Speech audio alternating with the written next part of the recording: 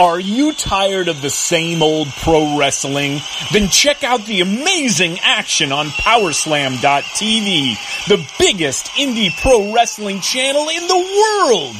Get over 4,000 hours of the best pro wrestling events from over 110 of the biggest names in the industry from over 15 countries around the globe.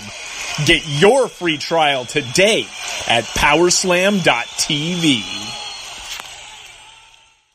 This is Jordan Grace, and you're listening to the Social Suplex Podcast Network.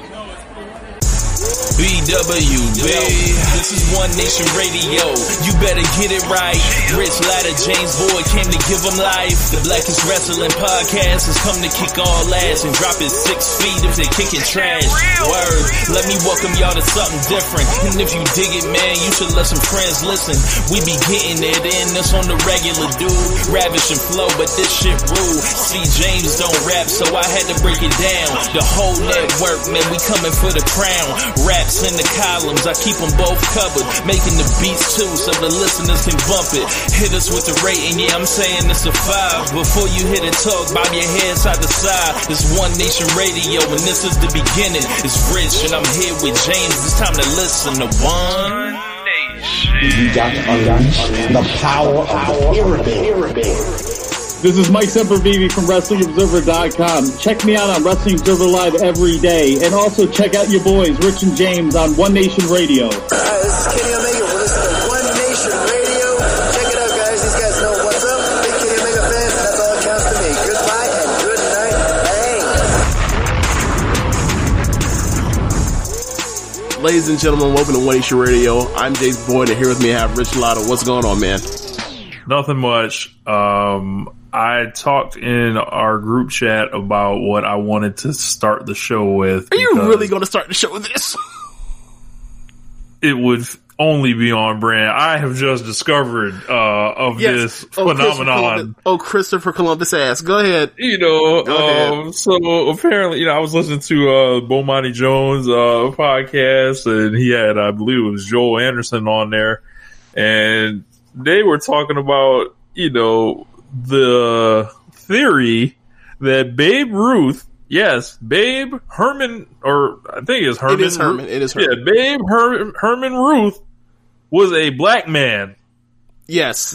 George Herman Ruth, being people saying may have been passing as white, has been a long heard theory that I've known of since before I maybe even have known you.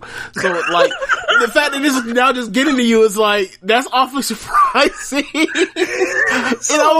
I'm glad that I know where it came from, because at first I was like, why is he now just hearing about this now? What's going on? But all right, okay. So immediately I started hopping on the internet, and I found several things that seem to corroborate this theory. So apparently Ty Cobb had made several racial remarks towards the Babe, and if the Babe was a regular white man, I don't believe that would have happened. He seemed to have a nickname for Mr. Ruth based on his facial features. Yeah, okay, I didn't know about that until you posted it this weekend, but yeah, Ty Cobb was that big of a bigot, yeah. Yeah, so Babe Ruth, so if he's ours, that means oh my God. Y'all try to take Barry Bonds away, but little did you know, we already ran the sport. Oh my God. Yes, us. I'm just shocked by this, Jay. It's like, why didn't you tell me this? I figured look, it's all hearsay. There's no real way to know. It doesn't really change anything now. I guess I missed the meeting, the secret black meetings. Like that one skipped over. I guess I missed a day. Yeah, you didn't get CC'd in on that one on the group email chain? Yeah. Okay. All right. What the hell? So, what's up to my bro, Babe? Oh my God. I can't wait till we find out, like, that Babe. That babe that even if he was passing as black or not, or passing as white or not, was still not like rocking with us in public. Like, I can't wait till that comes. Like, that shit don't matter if he was black or not. They thought he was white. I guarantee you he acted as accordingly and nothing changed. So, whatever. They said this man used to be out there getting caught up in Harlem, hanging out with the black folks, cruising around with the women, and he was out there in them streets operating. I mean, there are plenty of bigots that will fuck us. That's not a thing. Like, yeah. But so that's nothing new. How you think we got all these light skinned people out here? Anyway. Well, yeah, man. 30 years. You thought Jackie Robinson was the first? No, sir. Like, stupid. Oh. Babe Ruth Ben broke the color line. The floor is yours. If you got, I was amazed. I was amazed at this. I just wonder how it took this long to get to me. In my 31 years of living. So I'm kind of shocked, man. I don't know, man. I guess it's hiding it from you. They just don't. It's a secret they didn't want to admit. Much like Stevie Wonder not being able to see, which is a joke because we know Stevie is not blind. Oh boy, Babe Ruth is black. Have we ever talked about Stevie ain't blind on air? Not for a while. Oh, it's been that long. You may as well do it again. Okay. All right. Yeah.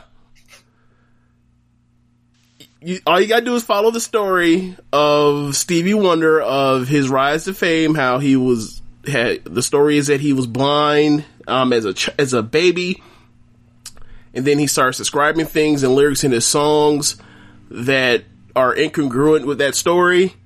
You hear anecdotal stuff from time to time, like Shaka Khan just saying he ain't blind. Daryl Dawkins saying that the person that gave him the nickname Chocolate Thunder was Stevie Wonder. Stories like Shaq walking into the Beverly Hotel in Los Angeles, and Stevie walks in and says, "Oh, hey, Shaq." Amazing. The fact that Stevie, you ain't never seen him involved with no unattractive woman ever. Some of the trends of his choice of clothing being remarkably similar through the decades. Him being courtside at NBA games. There's a lot of stuff. Him being a photographer. Yeah, that's right. He wanted to be a photographer for TMZ. I forgot about that one. That you can look that up. That's not some shit we made up. That's true. So on his song Boogie on Reggae Woman, the opening bar on the song is, "I like to see you, Boogie." You like to what, Stevie? You see? Yeah, there's also the part where he talks about colors and later on in that song, which is like, how can you even describe a color when you've been blind since you were an infant? Like, yeah. And then you throw in the Berry Gordy part where Berry Gordy, he's infamous for, or not infamous, but notorious for having, when he had Michael Jackson as a kid, had Michael Jackson shave off either a year or two off his age to make him seem even more of a prodigy than he already was. Correct. Yeah, there's so like, what will be the problem with him lying about someone like Stevie Wonder? Yeah, there's plenty of stuff. Look, I've seen a picture with Stevie Wonder at the wheel of a car before. I've seen Stevie Wonder on advertisement for Atari. Unbelievable. Donald Glover gave a statement once. He said that Stevie Wonder has watched Atlanta. Stupid. Can we move on? I mean, let's just listen to what Shaq had to say about it. It's true. It's a true story. It's a true story. So, according to Shaq, we lived in a building on Wilshire. So you park your car under the valet's down there. So I'm already in the building. I'm coming through the lobby. Door opens. This Stevie Wonder. He comes in, says, "What's up, Shaq?" Presses the button. Oh, it's true story. Presses the button, gets off on the floor, bathtub, goes to his room. I went and called every person I knew and told him to turn their believe. Oh, bro, he got on the elevator. He's like, "What's up, Shaq? How you doing, big dog?" know what I'm saying? Yes, he did. Yep. Wilshire Boulevard. Yep. Wow. Yes. That's the story. He's sticking down. I'm telling you what I. Shaq is an officer of the law, James. I have to take Shaq at what he says. Okay, so I got the story wrong about Shaq. It wasn't the Beverly; it was actually off Wilshire. But okay, yeah. Effectively, the location doesn't really matter. But yeah, there's a bunch of stuff like that. There's also the one where he was doing something with Paul McCartney, and at the end, Paul McCartney knocks over a microphone in front of a live audience, and Stevie catches the fucking microphone. That's YouTube. I remember that. Yep. There's video of that. Yeah, there's a bunch of stuff. Like, I'm not saying for sure that Stevie can in fact see you. All I'm saying is I'm not ready. I'm not okay with just being like, oh yeah, he's definitely blind. That's it. That's it. You know, you made the choice. You know, you decide. You know, but. Anyway, I can't believe it.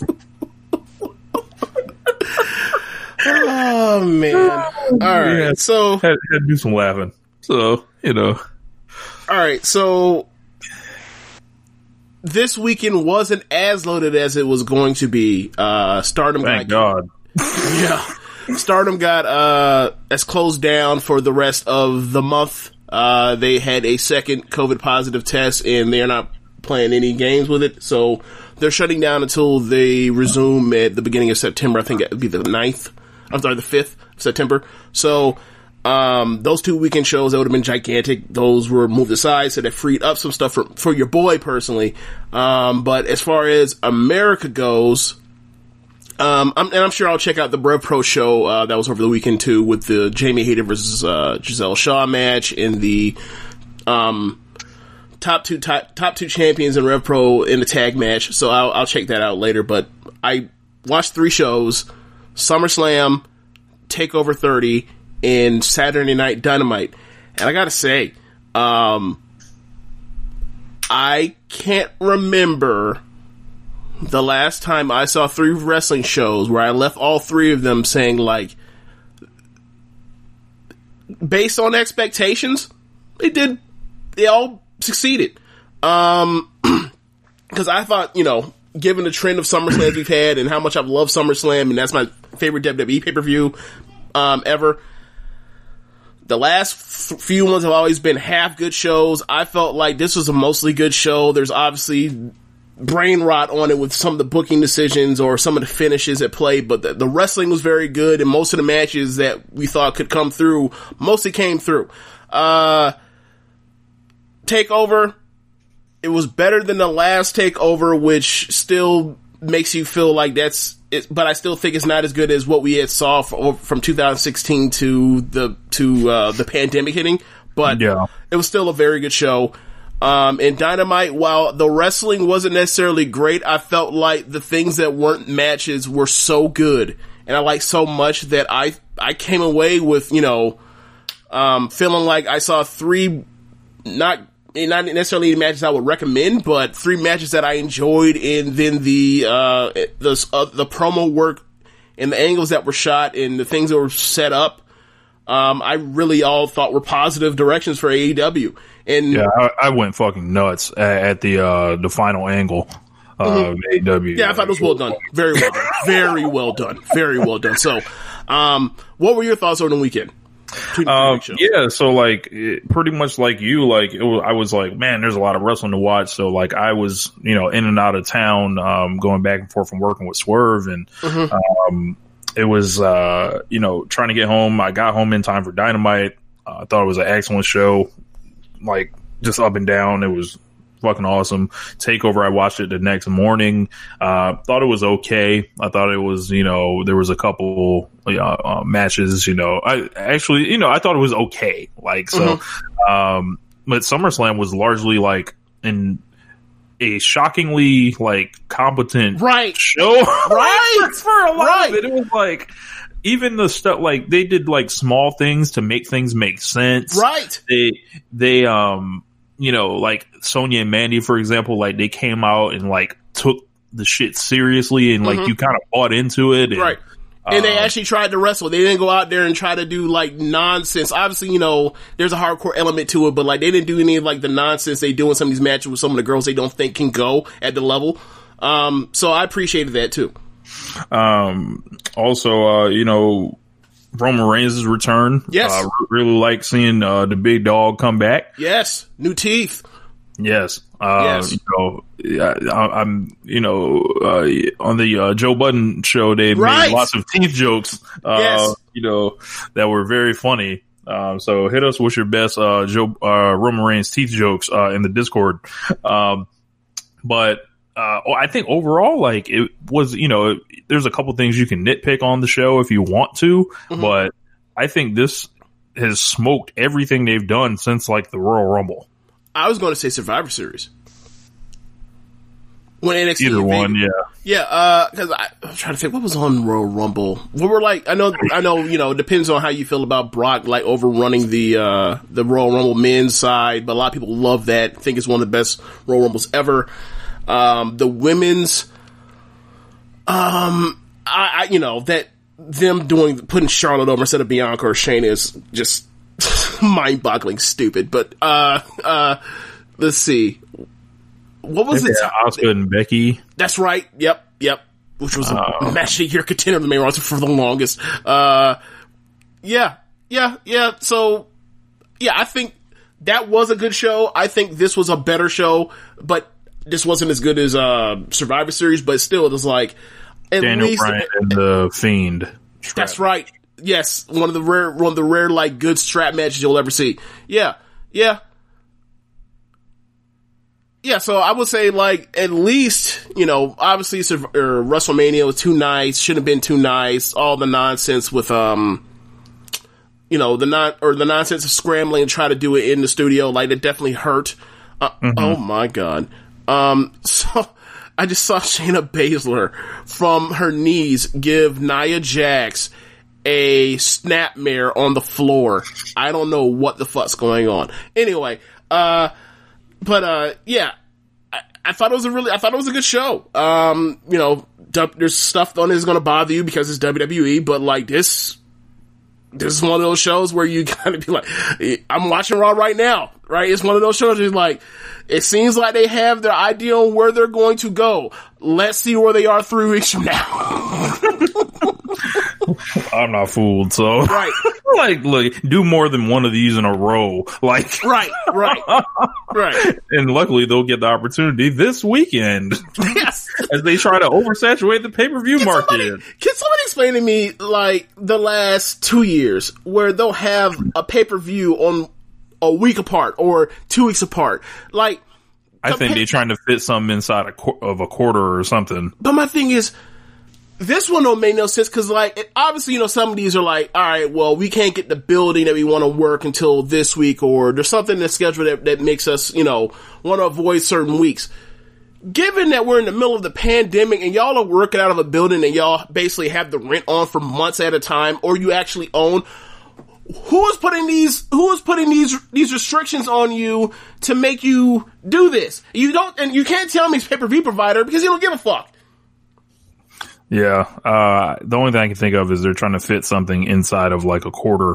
We need like X amount of shows during this. Quarter? I get you. Yeah, okay. All right. That's the only thing I can think of. Oh my god. Okay, so remember Kevin Owens put over that they're going to do Aleister Black on the KO show. No. Oh, he plugged it when he was out there I forgot which match he was out there for. The tag match. Yeah. So he said, I'm going to have Aleister Black. So he walked backstage and he sees a door that's open and there's no light coming out of it. So I have it on mute. I don't know what he said. So he starts talking to the door because apparently that's supposed to be Aleister Black. Wow. That's where he be. Long form storytelling. He just went to a mop closet and talked into it. Yikes. All right. So I guess let's take it from you want to go in order, or like start with Dynamite, then do Takeover, then SummerSlam? No, I'm not going to do that way. I'm not finished. I'm going to end it on a good note. I'm going to go for SummerSlam, SmackDown, and AEW. Or not SmackDown, but TakeOver. Okay, so first match on the card. Or do you have some objection to that? Nah, that's cool. Okay, so show starts off with SmackDown Women's Title match: Bayley versus Asuka.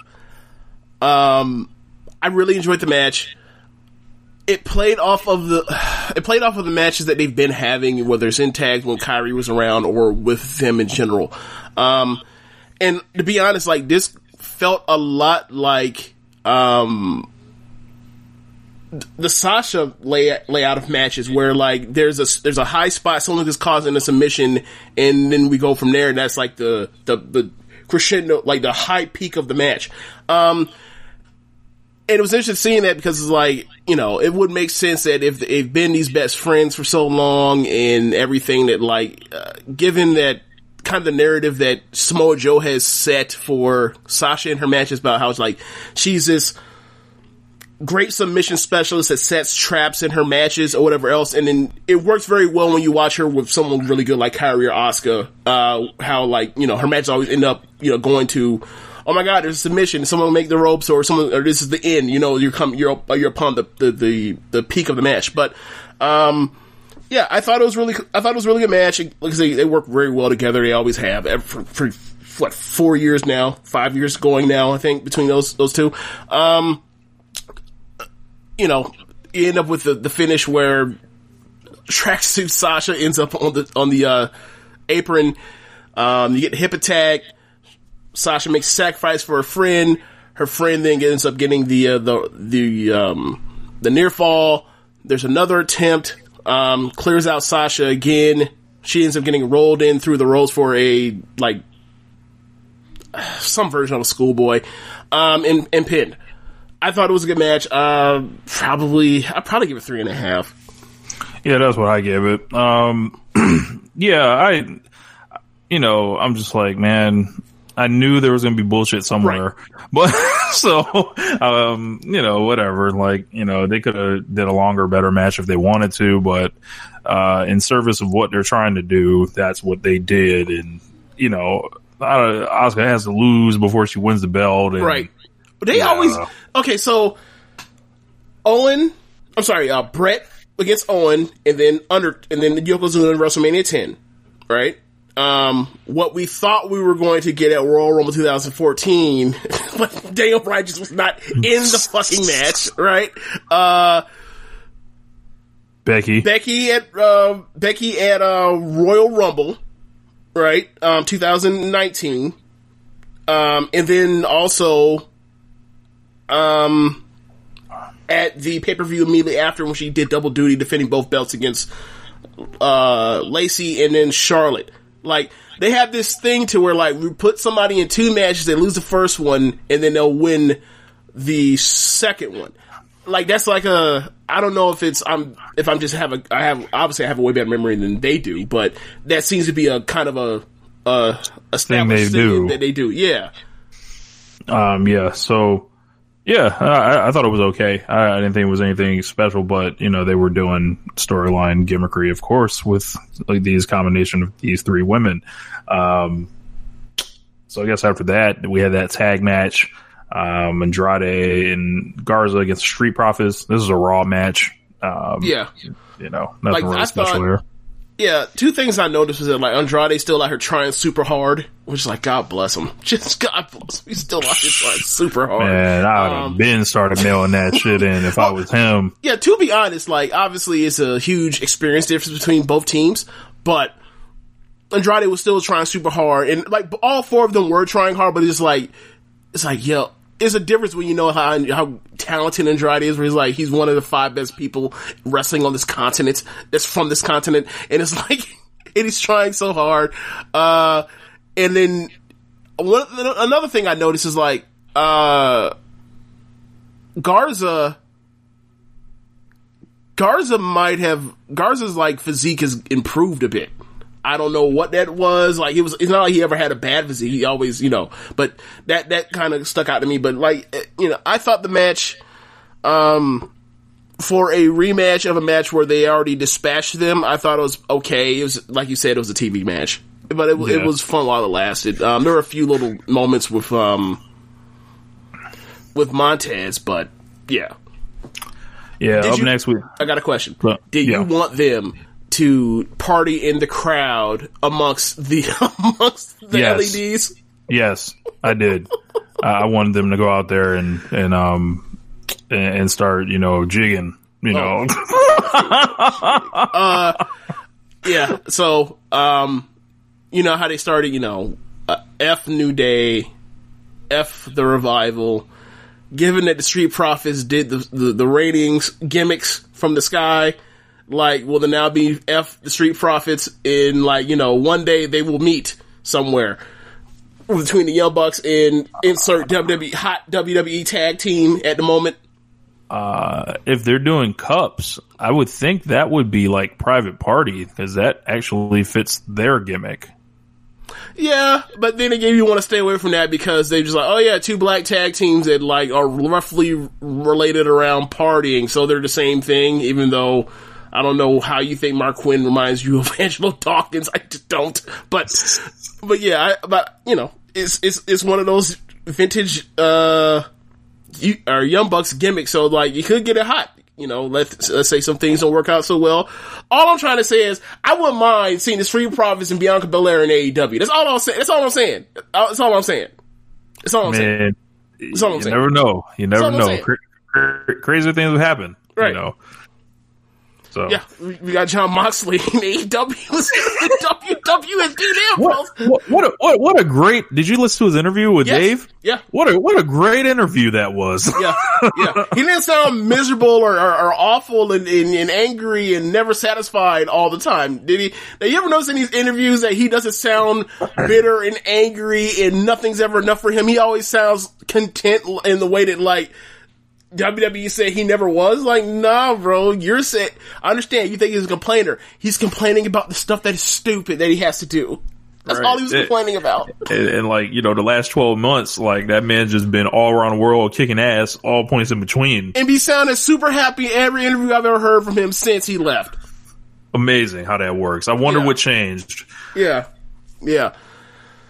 I guess we can talk about it now. During the pre-show, they sent off Renee. It was very nice. And it felt sincere, to be quite honest with you. I don't know what she does, but, we all think she's a great, warm personality. So, like, whatever she does, like, she should have been the Aleister Black just turned heel on, Kevin Owens. Gotta be a heel. Oh my God. Anyway, there's never been a heel once here. So look at him. He's tattooed. Of course he's a heel. He's evil. What about The Undertaker? Well, that's different. It's The Undertaker. God damn it. What was I going to say? Yeah, but, as far as Renee goes, she could be on ESPN. She actually talked about in the Players Tribune send-off, which is funny, Players Tribune, Renee Young, the interviewer. But very nice column that she put out. Yes, it was. She pretty much went down and listed all the things, like first Vince, then Hunter and Stephanie, then, some of the talent, talked about her pride in talking smack, talked about, Michael Cole and the relationship that she had as far as the mentoring for when she was the NXT to when she was doing the commentary, NXT to when she was actually got that Raw slot, talked about her, how her friendship with Graves, which, at the time they talked about, but I felt like was company face saving, but actually turned out to be, legitimate, and I kind of have to reevaluate my feelings on my hate for Graves, given how shitty that commentary was and was on trying to bury her. And not to say that I was wrong on feeling that it was shitty, because it was, but the feeling as far as like feeling like it was malicious and he was trying to bury her. So that's one. And then talked about literally being a part of the women's revolution and the rise of Becky and Sasha and the Four Horsewomen, and talked about others like Asuka and Natalya, and then talked about Moxley / Ambrose, and talked about how like I met, like, you know, think about like what this crazy life has brought me, and like from being with this company 8 years, like I cherish everything. I got my husband out of this, and you know, it's a lot of some of the things that Moxley said about meeting Renee in WWE, and talked about how on the Jericho podcast, but like, there are some things you know, it killed my love of wrestling for a time, whatever else, but like, my time there was not a waste. I got her out of it. He took the same, some of the same stuff there, and just very gracious, and talked about Daniel Bryan and talking smack, and AJ, and great interviews, how she felt like that was her niche as far as actually being able to get the real out, which is like, and you think about it, like, that's kind of why Vince saw it one night after it had been running for months and killed it, because it was like the best thing, like that additional stuff, because it was real. And then, you know, talked about, she plugged her cookbook, which said she was coming out soon, and then she said, like, I don't actually have real plans in place, but, you know, I feel like WWE has prepared me to be ready at all times for anything, so I'll put it to use, and she said, I'll see you soon. I thought it was a nice write-off letter. Yeah. So since since everybody gets, you know, some type of hire in AEW, it seems like with like, the top people. So when does Mox get Renee in, to start doing some interviews? Or is that like this taboo subject that, no one wants to talk about? Cause I've seen a lot of like, you know, FDS folks rapping this, and she's too good for wrestling, like, you know, but meanwhile, she's been in wrestling for like she was good enough for sports entertainment. Is that what it was? Yeah, it's a whole lot of code being talked in right now. So, you know, I think she can do whatever she wants. I know she has a no compete, so you probably wouldn't see her there for a while, but I would think, at some point, Tony's gonna make a call. At some point, hey, do you want to come in and do something? Like, they'll create something for her. Especially like with Mox there, and Mox sounded like him and Tony Khan are really like tight. So yeah, she can do whatever. She can do literally whatever she wants. If she wanted to do local news, that's in the bag. If she wants to do sideline reporting, like a Maria Taylor was once upon a time, or a Hannah Storm, or if she wants to do studio. If she wants to be like the face of whatever hockey show there is on TSN or whatever else, she could do that. She could do a bunch of things. She could be an anchor on SportsCenter if she wanted to. She could do sit down interviews with like wrestlers out of the business, and you know, and be the voice for that if she wanted to. Like, she can start up a Players Tribune for wrestling if she wanted to. She can do any of that shit. Like, she's gonna be fine. She's doing the cookbook. Right. I ain't never heard nothing about her cooking, not a damn thing, or her being some type of foodie or anything else until like that announcement a month or so ago. So like, whatever. Like, people like her. She's a likable person. The game is hers. She's figured out the most important thing. If people like you, you get to skate on a lot of stuff and get to do things that otherwise people that don't like you would try. She came out here and was a horrible commentator, and you know what? We just kind of let it ride. Look, we said it was horrible. Right. We said, but overall, we just let it ride. Right. we like her. And I'm gonna tell you about that, right? Back when I was doing the NXT Then Now Forever, I would watch her do commentary at the time, and her excitedness was, obviously she wasn't nearly as polished as Shivani, because Shivani had been doing it by the time I had heard him for over a decade at least. But like, there were a lot of Shivani-esque traits of a lot of the job, even though is a lot harder than people think it is, a lot harder than cutting a promo, because there's people in your ear and there's a lot of stuff going on, and you gotta also coordinate with other people. Like, a lot of the job is being excited, and she was excited in NXT. When she got to the main roster, when they're doing this stuff with Ambrose and Graves, and them like trying to like make her look bad on the strength of Ambrose, and like, obviously it's very hard to be good at commentary on the main roster anyway. Like, all of that stuff was working against her all together at the same time, and it was not good. But I never was like, oh, get her the fuck out of here, or she sucks. It was like, well, they tried it. I thought that she would have been better in the play-by-play role. They gave her color. She's not good at color, or she wasn't good at color at the time in WWE. But we'll see what happens in the future. Yeah. So, Mandy Rose and Sonya Deville in a no DQ loser leave WWE match. It was changed from a hair versus hair. So James, you didn't have to worry about them outdoing Arisa Nakajima and Nanae Takahashi. They changed it. Look, they changed it to make sure that we didn't have to come on the show and say, yes, James, it was better. So they did you solid right there. Something I'm glad they avoided trying to go with the best women's match I saw in all of 2019. The only women's match I gave 5 stars last year. Man.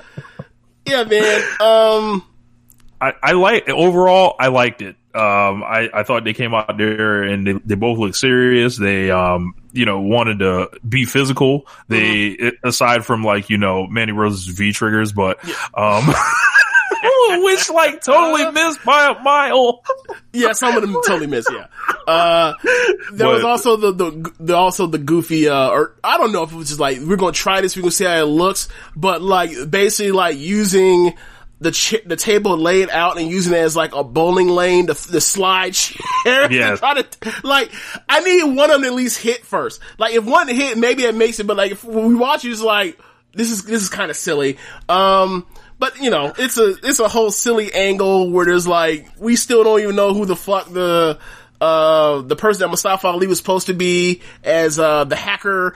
That's gone now. Yeah, they've been throwing that away. They're done. But I appreciate the effort, but it wasn't a good match at all. I think that, but I do appreciate the fact that in this position, they typically would have done a match where someone wasn't actually wrestling. They would have tried to do all this contrived stuff to make it feel like we gotta, smoke and mirrors it up a bit as opposed to let them go out there and do their thing. And I've always thought that those two had the potential, if they give them enough time and whatever else, they could turn into some pretty good or some decent wrestlers, and they can put in main or in the title feuds or whatever else. In promo wise, Sonya has more than shown that she's capable of being in that type of thing.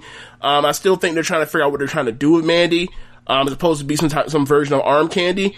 But I feel like Mandy's in a bit of an identity crisis right now. Yeah. She just cut her hair short. She's trying to figure out this new gear, or it seems like she's trying to overhaul her presentation to a kind of a less sexy, more kind of serious type figure. Right. I mean, and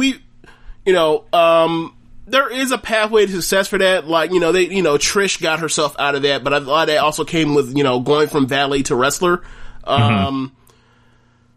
But, it's going to take time, and we'll see how, they work at it and how committed they are to it. But, they finally gave her something as opposed to just being, alive. So much of it was based around her, her being a sex object as opposed to a wrestler or actually, three-dimensional woman. So who could forget her trying to fuck Jimmy Uso in the fuck chair? Right. Who could ever forget this? The temptress, the Ollie Lauder. Yes. So yeah, I mean, Sonya Deville gone in the short term. I'd imagine she'll be back eventually because they always go back on their steps. I will say this: the circumstances are absolutely horrible. What happened to them in real life? I don't think we talked about it, where someone tried to fucking kidnap and murder Sonya over the weekend or whatever else, or 2 weekends ago, whatever else, but. From a professional standpoint only, not real life, because fuck that. I can't say this. I'm gonna say is this. That stipulation was stupid. I'm not gonna say what I was going to say, but that stipulation was stupid for going to have them do a hair versus hair match anyway. They got out of it. I'm not gonna say any descriptors for what it was for to get out of it, because that just sounds terrible, but it was a stupid stipulation. They got out of it. This was better. And, no one buys for a second that either one of them is out of WWE if they had lost anyway. So, Sonya can go on and, try to heal from that gigantic traumatic experience. Same thing for Mandy as well. And hopefully, they come back stronger from it. Hopefully. Yeah. Yeah, just absolutely disgusting with this dude and this, I still haven't read all the details of it. I only know just enough because I was like, yo, this is crazy. It's crazy. I know. See, I'm like the way people talked about. It's even crazier than what I know. Right. But yeah, so up next we had Seth Rollins versus Dominic Mysterio. So, I thought this one overall was good too. It was, they were heavy on the melodrama, I think, and I thought it was too much at times when his mama was coming out and all this other shit. But, so yeah, Seth Rollins carried this guy like luggage. It's funny because Dominic gets treated like a Make-A-Wish kid. Yes. I feel like a lot. It's weird. It's very weird. It's very weird. But yeah, like I thought this was pretty good. It was a Seth came out with the Halloween Havoc gear, which was funny. And that might have been like the best thing he's done since like who knows when. Since like the fucking gauntlet. Outside of Between the Bells, you mean? Between the Bells ringing? Yeah, you got a point. He's he's struggling. But yeah, I thought that there was a chance Dominic could win, but apparently that wasn't the way they were going to go with it. He was a loser in the end, so I guess they have to do another match, right? Ray has to eventually fight him in a regular rules match, maybe, right? Maybe, I don't know. Because they go from an eye for an eye to a street fight, so like, do they get this to Hell in a Cell? Do you think they can do that? Ray versus you talking about Ray or Dominic? Ray. I mean, I guess. What would you make of this match?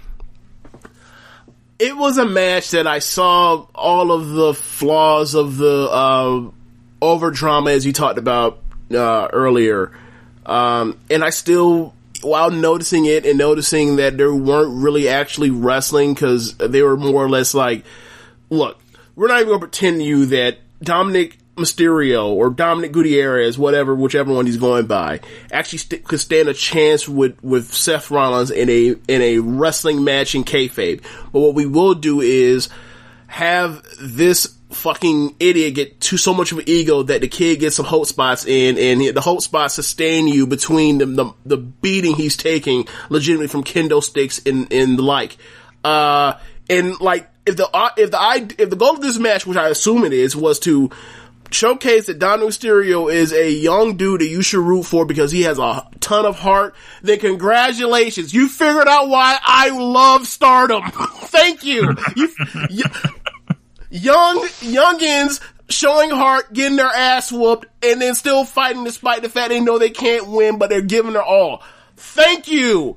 Like, it ain't gotta be about the moves or the brutality. Sometimes it can't just be about showing how much heart you have. And I thought, a lot of times they don't really focus on like the underdog story in that way, where it's like the story is actually about him losing and it's actually about you wanting to, the person winning is supposed to like, he has to lose. Sometimes it feels like we have to beat him until the crowd gets a backlash and then they'll push him, as opposed to you have to display in the match why you should believe in someone. So I thought this was a better example of over the last, or pretty much since Daniel Bryan or Becky Lynch, really, like, of them figuring this one out in a positive way in a big spot. So I gave this match 2 thumbs up, given my expectations. I thought this was going to be a clusterfuck. It was not. Yeah, I thought it was going to be a disaster. Dominic looked okay. He looked clearly like a rookie or inexperienced person. Right. The thing, I thought his gear was kind of cool. He had like the hoodie on. Of course they had to cover that man up because I don't know, what the physique looked like. Right. Actually, I do know what the physique looked like because they beat the shit out of this man the other week. So they had this man looking like Mustafa Ali out there. Yes. So Mrs. Mysterio, had you ever seen Mrs. Mysterio before? I feel like I had seen Miss Mysterio before, and because I remember her being taller than Ray. Yeah, like when they came in, when they came in, it looked like it was like a parent-teacher conference, and Dominic had been fucking up. So the mama had to come, and Rey's walking around the mask. Like, it's so funny because Rey Mysterio is like, he's so little, and then like, it's always like young Rey Mysterio. Now this man's like in his 40s. Like, this shit don't even make sense, bro. Right. One thing else I noticed about Mrs. Mysterio. You saw Mrs. Mysterio in that Louis. Look, you saw Mrs. Mysterio in that Louis. Look, the Mysterio money is long at this point. Yes, like I remember this made me think of the other week when you talking about you were talking about like Rey to come in and be a member of Dark Order. Not with all that Louis. No, sir. That is not a thing. That is not possible. Yeah. So after that, we had Asuka and Sasha Banks singles match for the Raw Women's title, and this was way better than the Bayley match, I think. It was a high. I feel like that was almost like part 2 and 3 of the full story. If you make those two matches one match, Yeah. So, a prologue for what is the main story. Yeah. So Sasha loses the belt on the first defense again. Yep. Is that over? Just a meme at this point. I got a question. When they won the women's titles at first, did they ever defend them? They defended them once, I believe, and then immediately came off them. So for singles titles on the main roster, Sasha is 0 for 5. 0 for 5. And every time she's been champion, it's been the Raw Women's title. Correct. Yeah, okay. Seeing as how she won this one by, like, count out, I can't really, like, I can't drive the outrage wagon on this one. Mm-hmm. But, yeah. Asuka gets a belt again. They finally do a kind of clean finish here with Sasha and her, and thank God, because like I've been like just tired of seeing this combination of these three together, because like they can just never figure out how to end the matches. Like it's just too much. So where's Asuka go from here? If I remember correctly,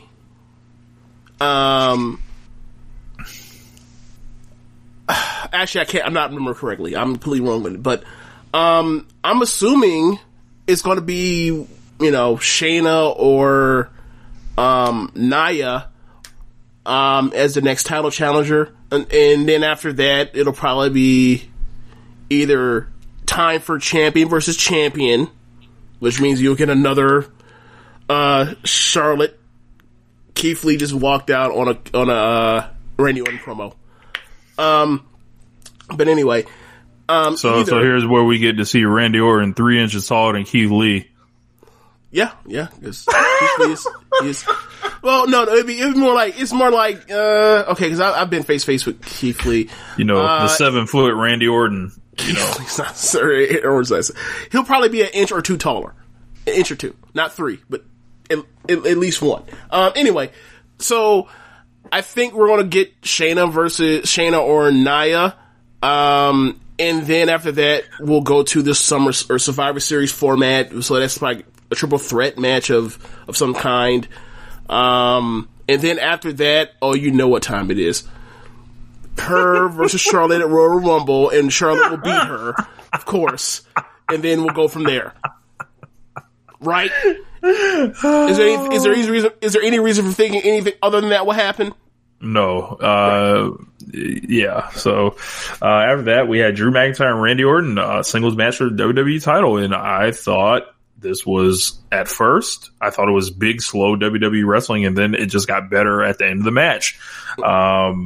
Neither guy ended up hitting their finisher, which kind of was lost on me until, at first I was like, just hit the fucking Claymore and win. But it seems like, it was a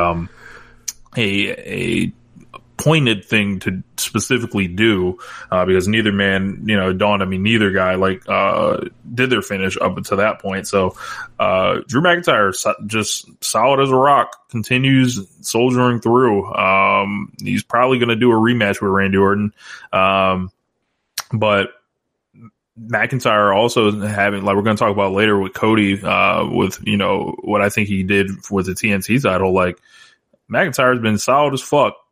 Yeah, he has. And it's just a shame that, all this shit's happening around because, as bad as WWE has been in 2020, one thing you cannot say that they fucked up is Drew McIntyre, winning his title or his championship reign. Everything they've done as far as putting that, making that dude look strong, him coming out, cutting promos, him coming out and having quality, title matches, and busting his ass even on tape on TV. He's done it. He's done everything we've ever really asked a babyface champion to do.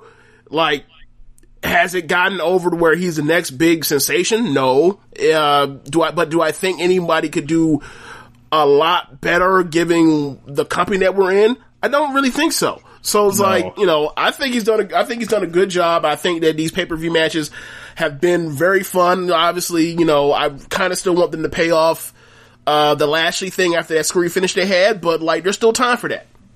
And they haven't even given them the super opponents, in my opinion. They've given a lot of these old guys like Lashley and Seth and Ziggler and Orton. They haven't even dip into next generation talent that you imagine. Right. You want that person to have great matches, go out there and have it with Mustafa Ali or Ricochet or Cedric Alexander or Andrade or or Aleister Black. That's one that's really there. Him and Aleister Black. Yeah, they should definitely look into doing that. That might be why they turned him heel. Right now, it's maybe. Maybe we did all that protection with him. We beat his ass. Now he's a heel. Maybe we have him beat Kevin Owens. That's another match there. Kevin Owens could be there too. Wow, they changed Keith Lee's music. Oh, I didn't know that. They also have him. Okay, they also have him out here with the Samoa Joe shorts on, as opposed to they still have his Keith Lee logo on him, but he's not in the super tight tights like he's 1999 Mr. Ass. So I honestly say I think from the look that's an improvement. People be like, "Oh, bruh, you need to relax, relax." But yeah, I think that there are still some future matchups I want to see out of this Drew McIntyre thing before it runs its course, and I still want to see a Randy Orton rematch. I thought the match was really fun.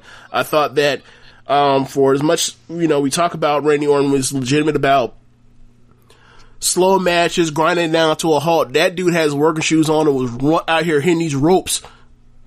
And I appreciated that. It also did some things that are simple staples at Randy Orton, but done from different places that kind of freshen up the what you've known from him so long. I think that not suplex, but that vertical suplex off of the table onto the floor, that was cool.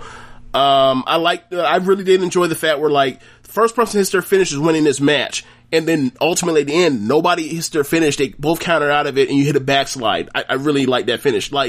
That was Daniel Bryan, Bret Hartian level wrestling for that finish. I actually really enjoyed that finish. I don't know. I think a lot of people wanted to see, someone get punted or kicked in the face or RKO'd, but I enjoyed that finish. Yeah. I'd probably give him 4 or 4 1/4 on that. So, I'm probably at 3 3/4 on that. Gotcha. And then the main event, which sucked. Oh, yeah. Yep. But but we knew it going in. We knew this going in. Yeah. And looking back at it, given what we got post match to end the show, it had to go on last, in theory, right? They're not knowing what we know about them, Roman Reigns coming back has to go on last. It can't be, that's the second from the top, and then they go out there and finish with Randy Orton and McIntyre. They weren't doing that. Yeah. So these guys have a slog of a match, only 12 minutes, but it felt like 30. I was confused about everything. Braun Strowman is a bad guy, but he's possessed by the Fiend. They were showing Alexa Bliss and her and the Fiend. Are they going to fuck? Nothing to do with the match. we were in Diesel Mabel territory. So, yeah, that's pretty much what this was. The Fiend wins the belt back. I was kind of shocked that he won. Really?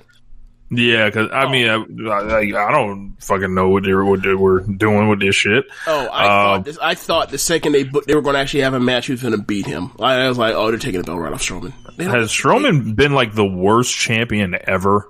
Ever? I mean, there's still Jinder Mahal. There is Jinder Mahal, but then who else we got? Worst champions ever? Like, bro, the match that he won the belt in, not a notable match in sight at all. Not even like a singles match that like the last time these guys wrestled on pay-per-view, not the Swamp Fight, was that a regular rules match? It was, but then the puppets came out. See, so it's that's the closest thing we got to a regular rules match, right? In the whole title reign.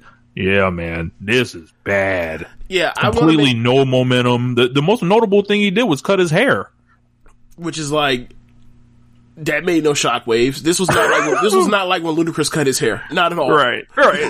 This is not Allen Iverson showing up to the All-Star game and everybody's like, "Whoa, what happened to you?" Right. One thing I want to make special note of, because it just irritated the hell out of me. It's the Fiend. It's a supernatural being.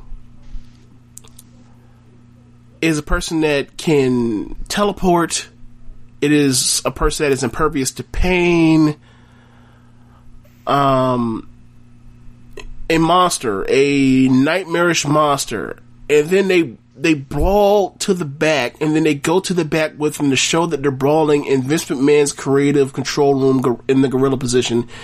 And I was like, we always talk about WWE, or pretty much any wrestling in general, about, if you have the supernatural stuff, occult stuff, or whatever else, that's one thing. Don't mix it too close with the reality, because then it starts making both look bad, right? Like, you don't really want to put, someone like a Sheamus or Alberto Del Rio in the ring with a Samoa Joe. Like, cause it's gonna make one or the other or both of them look bad. Later tonight is gonna be Keith Lee versus Randy Orton, so we'll see how that goes.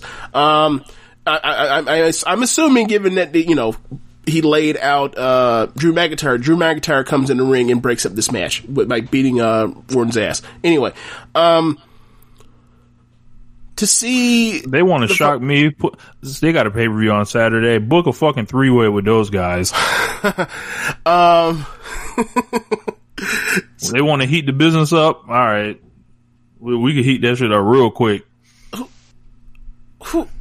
I'm not even going to ask. I'm not even going to ask who Andrade, but who Garza is with out here. That all I'm going to say is, that is not his fiance, and that is not Zelina Vega. You can Google it, Rich. Whatever. But yeah, what I will say is, it's just such a. It was like seeing a superhero villain, like, appear from out of some other realm, because Firefly Funhouse is a different fucking dimension, right? Right. And then it's all of a sudden like, oh yeah, he's in the back. Oh yeah, he's doing a fucking wrestling match. Why is the demon / nightmarish soul doing a wrestling match? Why is he not trying to take over souls or control the world or whatever or eat a star? This makes no sense. Whatever. Everything about the Fiend sucks. Yes. Yeah. I mean, there are some things that I at the first, like, visually or whatever else at the beginning, that I thought were interesting or were, something that... This entrance was so fucking long to this match, like... I didn't even realize it wasn't longer than Randy Orton's entrance, though. That was the one entrance I was like, Orton is going slower than he normally is, which is like, that doesn't bother me, but y'all always talk about how slow it is, but it was slower than... I didn't notice the Fiend one, but yeah, I just... that one just stuck out to me as like, I'm the only person that's like realizing how stupid this was, and then I think you replied like everything about the Fiend sucks. I was like, yeah, but like this is particularly egregious though. Like, I understand what you come from, all of this dumb, but it's like this one is incredibly dumb. Like this was the one that bothered me the most since like the Miz.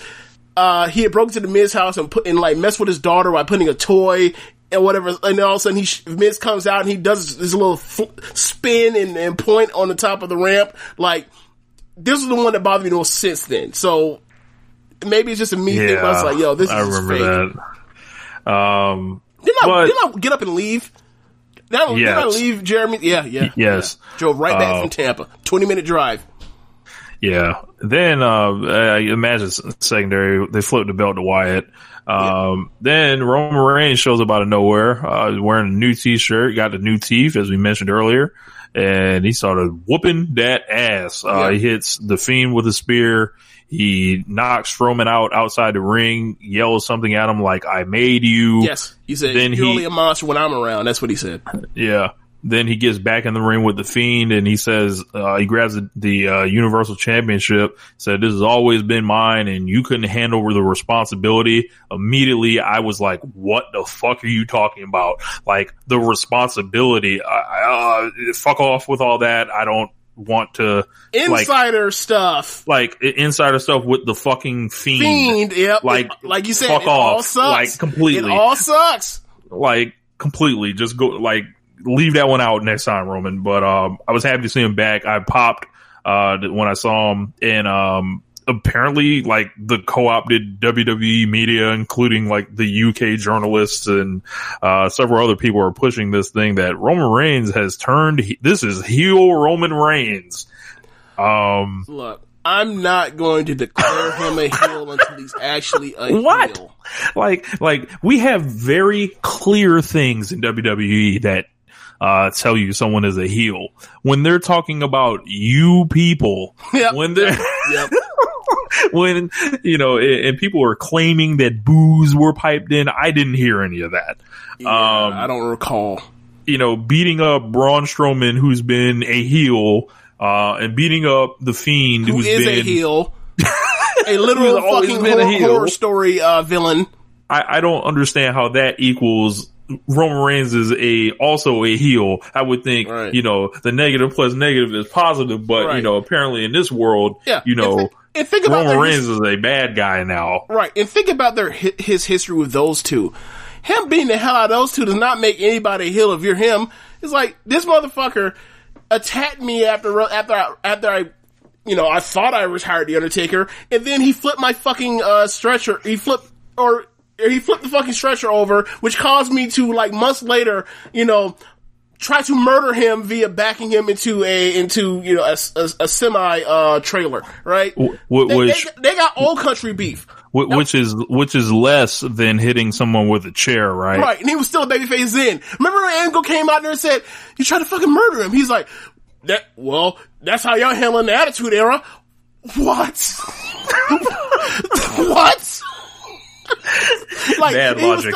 He was still supposed to be a babyface then. He's like, yeah, so it's like, I'm not trying to hear that this is a baby face. This is Vince McMahon's face of the company. Right. I'll rephrase that. It's not that I'm not willing to hear it. Is that I will not believe it until I see it for real. And I don't need to be fed that, like, or you know, are being talked about and speculated about it until it actually happens. Cause it's like, it doesn't really matter until we see for sure, right? Like, who cares? Like, eventually he'll get a promo, right? Right. The main thing is Roman appears to be back. We don't know in what capacity. I'm glad to see the dude. I'm also glad to see that man has them movie star teeth in, and he might not be long for this. This might just be, I'm here to get a final check and I'm gone. Good for him. I forgot. He the shirt. Wreck everything and leave, which I saw that shirt and I thought, that's interesting. Like, the person that's like, they've effectively used to ruin your career, or your peak potential value, that could have been his shirt. That should be a Brock Lesnar shirt. Wreck everyone and leave. Yeah. Which then brings me on to the question I posed inside of the thread, which nobody actually asked. I asked, since Brock has returned in 2012, when he returned, to now, who has he actually gotten over aside from Bill Goldberg in 2016? Nobody. Which then posed me to come up with the list of all the people he's had like pay-per-view matches with or feuds with since he came back. If you just give me a second, I will pull it up. And Brock Lesnar has been nothing but an overvalued attraction that isn't as big of an attraction as Vince McMahon thinks he is. Right. It's like he's Hogan in WCW with Bischoff, except like Hogan drew huge. At least at the beginning. Like, Brock never actually did that. Or he drew big at first, and then after that, like, after like the first 2 years, nah. Okay, so, John Cena, Triple H, CM Punk, The Undertaker, Roman Reigns, he helped get under. Seth Rollins, he did not get over. Dean Ambrose, he effectively buried, or let me phrase that, he cooled his jets tremendously. Look, Seth Rollins beat this man clean as fuck last year at SummerSlam, and it's like it never happened. Right, because we also remember like what happened in 2015 with them too. Yeah. It's like, nah, bro, these are the same things. Which is like one of the, that actually was a really good match. It might have been a 4-star match. Just like by that point in time, Seth had ruined himself so badly that it didn't matter. Yeah. I don't know if I can blame Brock for that one then, maybe.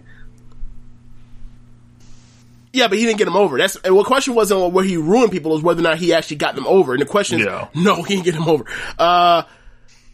Randy Orton, SummerSlam 2016, when he bashed his head in. Nope.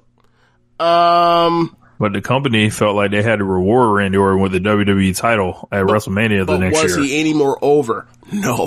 And the things that actually would have gotten Orton over was like the long form story he had for months with Wyatt, where they did, the Survivor Series, Soul Survivor stuff, the hemorrhaging, fracturing of the Wyatt family with getting rid of Luke Harper, the match with Luke Harper. The double turn angle they shot where there was no actual double turn. Like, whatever. And then we'll move on from there. Goldberg, he got him over. Samoa Joe, no. Samoa Joe should have been strapped after that. Samoa Joe got himself over. Yes. And then, Braun Strowman, no. Like, you think about that destructive summer. Get Joe. He beats Joe, he pins Roman, he beats Strowman, is like, and Cena left, and it's like, you gonna look at the Google, trend. That shit fell off a cliff once that all happened that summer. Kane, fuck no. Finn Balor, fuck no. Got that man back to NXT. Right. This banned to the Shadow Realm. Banned to the wrestling school is like the wrestling school. Randy Orton. All right, so Kofi, hell no. Got that man. Look, beat that man so bad that Kofi didn't even want to talk about it on national television afterward. Yeah, are we still waiting for him to like to finish the story of him crumbling the pancake, or are we done and we off that? I want all y'all that was tweeting that bullshit to come holler at us. Let us know where it's at. Yeah, it's gonna lead to something. It's gonna lead to these tag team matches. That's what it's gonna lead to. Cain Velasquez, hell no. Rey Mysterio, great moment, but he didn't get Rey Mysterio over. Rey Mysterio been over. Rey Mysterio been over for 25 years. Like, right. Drew McIntyre. The jury's out. The jury's out. He's doing a good job, but there's nothing to say he actually got him over. And then also added in that, because I missed it on my initial pass, was like the Survivor Series matches in back-to-back years between AJ Styles and Daniel Bryan, and those guys are already made and already over. They didn't get more over after those matches. They were great matches, but they didn't get them over. Yeah. So, fun. Yeah. A lot of these matchups and everything were fun matches or whatever else, but like some of these matches he was positioned with to get them or to, raise someone's profile or stock or blah, blah, blah, blah, blah. Nah. Like I had Tom actually mentioned like maybe, the interaction in the Royal Rumble with, Keith Lee might be one that people might throw out there, but that's bullshit too. And I was like, thank you for acknowledging that. Also, that would too be bullshit. Thank you. I am kind of, Roman Reigns was like winning the most by like, he is kind of ruining his elite level working credentials here by showing back up. Yes. Because he got to come back so they know. He could have watched this thing descend even further without him. Well, I think the thing might be like, if I come back, I can start the clock back on, the holdover in the years, right? Because, you don't know how it gets to a point where they might say, you owe us 4 months. Or actually, given, the 8 months, given the cancer thing, they might hold him for the cancer. Wow. I would love for them to hold him up for 8 months. No, because he's re-signed a new deal since then. Okay. All right. I would love to be like, yeah, he owes us 8 months. Well, I know 4 months are for this pandemic thing. What's the other 4? For the cancer?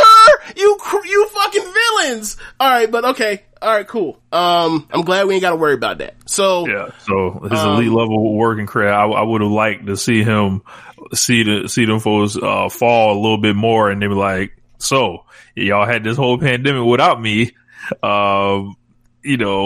What's up? What we gonna do? What plan you got for me? And apparently the plan is immediately fight for the Universal title with these two guys. I believe they announced it for Payback this week. Why don't they just get it the fuck out the way and just put the belt on Roman Reigns? Better question is like, what does Braun Strowman have to do with this? Like, he lost. Obviously, Roman beat his ass outside the ring after that. But, like, aside from that, like, he should be removed from the paint, right? Like, I believe if you disagree, you let me know. I believe that Roman Reigns in a singles match with either Braun Strowman, especially Braun Strowman, or Bray Wyatt, to a far lesser extent Bray Wyatt. But a singles match with Roman versus Braun or Roman versus Bray is better than a match between 3 strong motherfuckers in the ring together of those 3. Like, I feel like that make those 3 together make for a worse match. I think the only way I would disagree is because it would be no rules, so they would be able to do lots of shortcuts and whatever the fuck they want. Smoke and mirrors and monster spots between the Fiend and Roman and Braun. You gotta, right. You make a good point. I would have Roman Reigns pin both of these guys, stack them on top of each other, and stand on their chest like the Ultimate Warrior. Bro, what did they have to lose by having Roman Reigns just start fucking beating the fuck out of people? Like who's next? Who wants it? Bro, I have no problems with whatever. Like, I have no problems with whatever. Look, it's the only thing they haven't tried. Look, the title shot. Who cares? Yeah. Whatever they want to do. Cool thing. I believe Voice of Wrestling pointed out the WWE Universal Championship has a lower overall score than the WWE 24/7 Championship. They have a 2.62 compared to a 3.67. The Universal Championship is the worst modern booked belt throughout the lineage. It's poorly booked and it's cursed. Right. And it's unlucky. Right. And it's like a complete sham all in one. Right. Right. Just, look, you want me to say it? You want me to add on to commentary that? You're absolutely right on that. It's been bullshit the whole 4 years. Yeah. Yes. So, we're not actually now think about it. It's literally a 4-year anniversary. 4 years. SummerSlam. 4 years of not excellence, but bullshit. Yeah. Yes. That is not excellence. Speaking of not excellence, 6-woman tag match. Bianca and the remainers of the Riot Squad, which is Liv and Ruby are back together. Even though they shot an angle where they're she turned on her, but never mind that. Amazing what happens when you change bookers. Yeah. So you have that, and guess who their opponents are, Rich? I don't know the heel roster. Zelina Vega and the Lana. Iconics. Oh my god! All right, All right. If you want to talk about sorry women's divisions, all right. Hey, Bianca's in this ring. Don't do that. Don't you dare do that. Bianca's in this ring. Look, she can't carry all that shit by herself. Look, I know she's strong. I know she's the strongest, the fastest, But she's got Zelina and the Iconics to work with. Nah, look. Points were made. Points are being made. I want AEW to find them a Bianca for you pop that jersey first though. All right.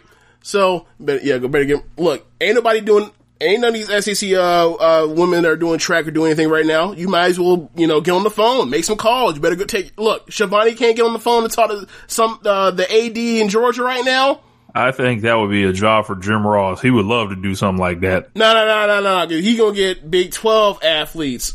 Oh, okay. I need a SEC athlete. It's a difference. I don't want to say the SEC slogan, but it just matters. But there's a difference in the SEC track and field, women's athletes in the Big 12. It's just a difference. Anyway, Takeover. Summerslam. I thought, good. Enjoyable show, most enjoyable. I'm glad. I was pleasantly surprised by the SummerSlam because, some of these half-ass SummerSlams we've been getting the last few years, a lot of the desire for the second or third biggest show of the year. Yeah, and they were on a literal horrible run of shows with Money in the Bank, the Payback show, the fucking Extreme Rules. Yes. Okay. Just awful shows for the sake of being all time bad. But yeah. Also, one thing I noticed about this SummerSlam being really good, no Brock Lesnar. Amazing how that works. And you think about these Brock Lesnar finishes over the last few years, for example, 2014. He squashes Cena for 16 minutes, where he sits around standing around for 10 minutes. You have the Undertaker thing where he makes the fucking zombie tap out, and the ref doesn't see it, and he low blows him, and he makes him pass out. But he gives a middle finger before he passes out. There is where he splits Orton's head open in the fucking main event, 2016. Fatal 4-way. That match was fine. I had no problems with that. But the year after that, you have the shit, the cash in and run off the air, the scam, summer scam. So it's I don't think it's a coincidence, not to tie it all together with the Brock shit I gave before. I don't think it's a coincidence we got brought the fuck out of here, for a SummerSlam, and it turned out pretty smooth sailing considering what we've been dealing with. You know what else would be smooth sailing, James? Oh God, what? Don't you do it. Don't you dare do it. Once you get down with the Manscaped. So support for One Nation Radio is brought to you by Manscaped, who is the best in men's below the belt grooming. Manscaped offers precision engineered tools for your family's jewels. They obsess over their technology developments to provide you the best tools for your grooming experience. And if you think I forgot, no, I did not. They've got that electric trimmer. They've spent 18 months perfecting the greatest ball hair trimmer ever created. Just like, Brock Lesnar wasn't at SummerSlam. You don't want that hair down there anymore. Just completely gone. So, and we're doing a really cool thing, with the, in conjunction with the Manscaped promotion, where you guys will get the AEW All Out pay-per-view. All you have to do is show that you made some kind of purchase from Manscaped using the code SUPLEX. And we will order the first 5 people to send in, to socialsuplex@gmail.com, I believe is the, email address. If you can show proof of purchase, we will pay for your AEW All Out, pay-per-view. So don't miss it. Take advantage of that and, and clean yourself up. God damn it. So you get, 20% off, free shipping with the code SUPLEX at manscaped.com. If you don't want to buy, the handy buzzer and keep it on you like I keep it on me, you don't have to do that. They've got a lot of different products on there. They've got the crop preserver. They've got, I believe, stuff for your beard. They have just tons of stuff. So 20% off, free shipping with the code SUPLEX at manscaped.com.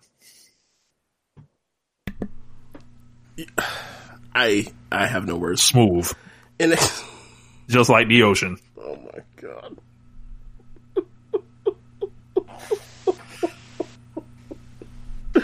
Wow. Was that a Santana and Raw Thomas? It sure was. Oh James, it sure was.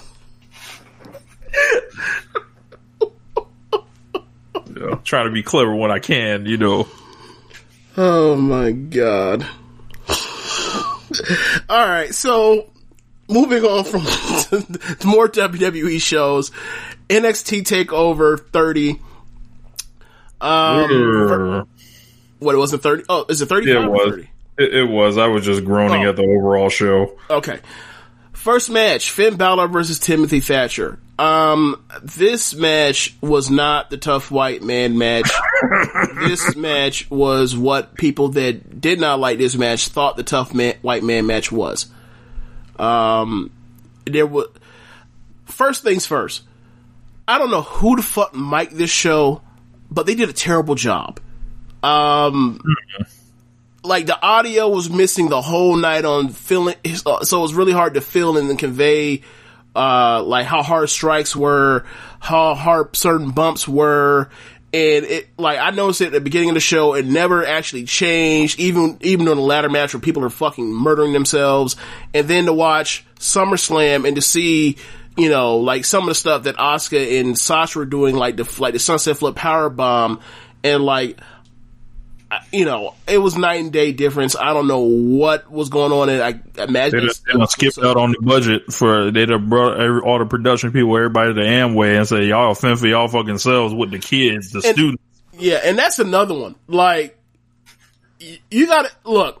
If you're gonna have the Thunderdome, NXT needs to be in the Thunderdome. And the whole idea is that y'all have this whole space rented and all that shit, and y'all need to quote unquote compete or not compete. Y'all are trying to, y'all are trying to play keep away and kneecap AEW. You know what will help kneecap AEW? Having an audience that doesn't fucking suck during your shows. I'm tired of these kids, bro, or not kids, but like these students at the wrestling school. I'm tired of they have no background, they have not watched wrestling, what the fuck's going on. I'm tired of these crowds, bro. They suck. I finally reached critical mass where I can no longer take this crowd. And to be honest, they've sucked ever since ever since they've been around, especially during In Your House. But like this put it over, like, to see the match that some of these matches are and the quality of match I thought they were, and then compared it to the audience, it was like, nah, bro, this is impossible. You should not be doing this. This is bad. This is bad. Like, I don't know why you can't put the shit in the Thunderdome. Put the shit in the Thunderdome for takeovers and for the show. Like, it will greatly improve the presentation of the card of the show, both shows, takeovers or whatever else. Like, I feel like in front of a crowd, that ladder match, and we'll get to it, but like that ladder match would have been one of these, like, oh yeah, that's a match of the year contender for WWE. They fucking murdered each other. But that's his Thatcher match. It was too much of Finn Balor trying to do catch wrestling, and I just felt like it just didn't really match what we've seen out of Finn Balor over the years. And he didn't really sell it as if he was his babyface fighting for his life, to get away and get some separation, to be able to get, his athleticism and the little bits of flying that he still does in. It just, for me, it didn't work. I felt like they grounded him to a halt, and it didn't show, it's cool that, like, he wanted to show that he can also wrestle with the dude, but, like, it just didn't work. It just didn't work. Totally confused about Finn Balor and what the fuck he's doing at NXT at this point. That's another thing. Josh had brought up to me, he says, he thought that, maybe is a case where they didn't want him to leave. So they were like, we'll give you what you want. You only got to show up like, X amount of times, maybe twice a month, if that, do a match, you get to be in Orlando. You don't have to travel. And it makes perfect sense when he said that, but like they have no idea what the fuck they're doing with him, whether it's in kayfabe, and then all his promos are fucking weird. And then this match, I did not like it. I thought it was just a bunch of people holding each other, and I was like, I'm bored. I started picking up my phone. And then like Timothy Thatcher, he just loses. I thought they were, pushing this guy kind of. Guess not. I don't know.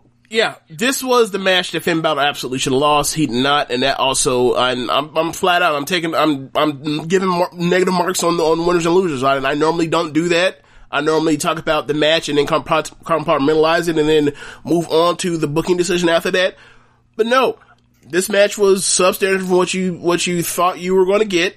It wasn't what I was expecting, and that's okay, but it just did not necessarily work, and I think a lot of it has to do with some of the miking stuff I was talking about earlier. Cause like, you look at Finn's Balor, and granted, Finn's super pale, so a lot of those marks show up when he gets whooped, but like, Thatcher was giving him a beating. I didn't feel it. I just did not feel it. And that hurt the match, because like, so much of the match was supposed to be based on, that, and I just never felt that.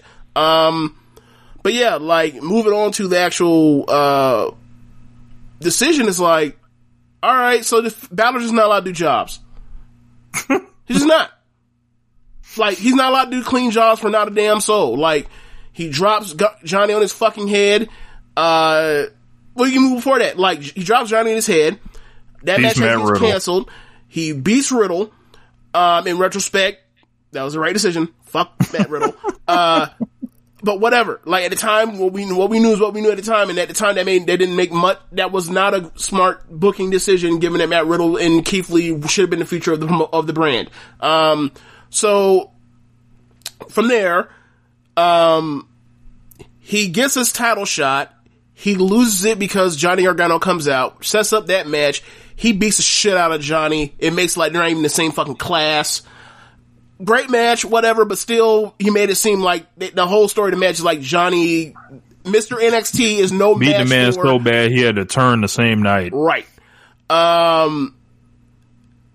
Then I'm trying to think, what was supposed to be his WrestleMania Takeover match? I don't even remember. Was supposed to be Velveteen? No, that was later. It was supposed to be. I thought it was Walter. That's right. Yeah. It's supposed to be Walter. It was. Cole, right? It's supposed to be Walter. So I can't. Whatever. Walter was gonna do a job, probably. Like, they're not putting over fucking NXT UK's champion over. Like, no, they're not doing that. So you have that. So that sucks. And then you get like the Damian Priest thing where like, they had I really enjoyed that match at, In Your House. But you look at the story where it's like, the whole story was, look how impressive Damian Priest was losing to Finn Balor, which is code for, we ain't beating Finn Balor. But the person we want to really push for the future is Damian Priest, but we can't because we can't. And then he literally wins the title next time. Right. Which is telling you that we weren't allowed to beat Finn Balor.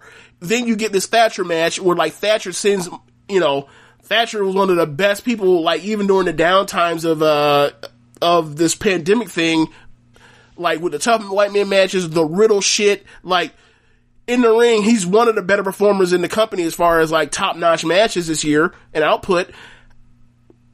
He has a character, he's big and he's ugly and ripped and jacked. Nope, do this job. I didn't like this. Like, where do they go from here with him?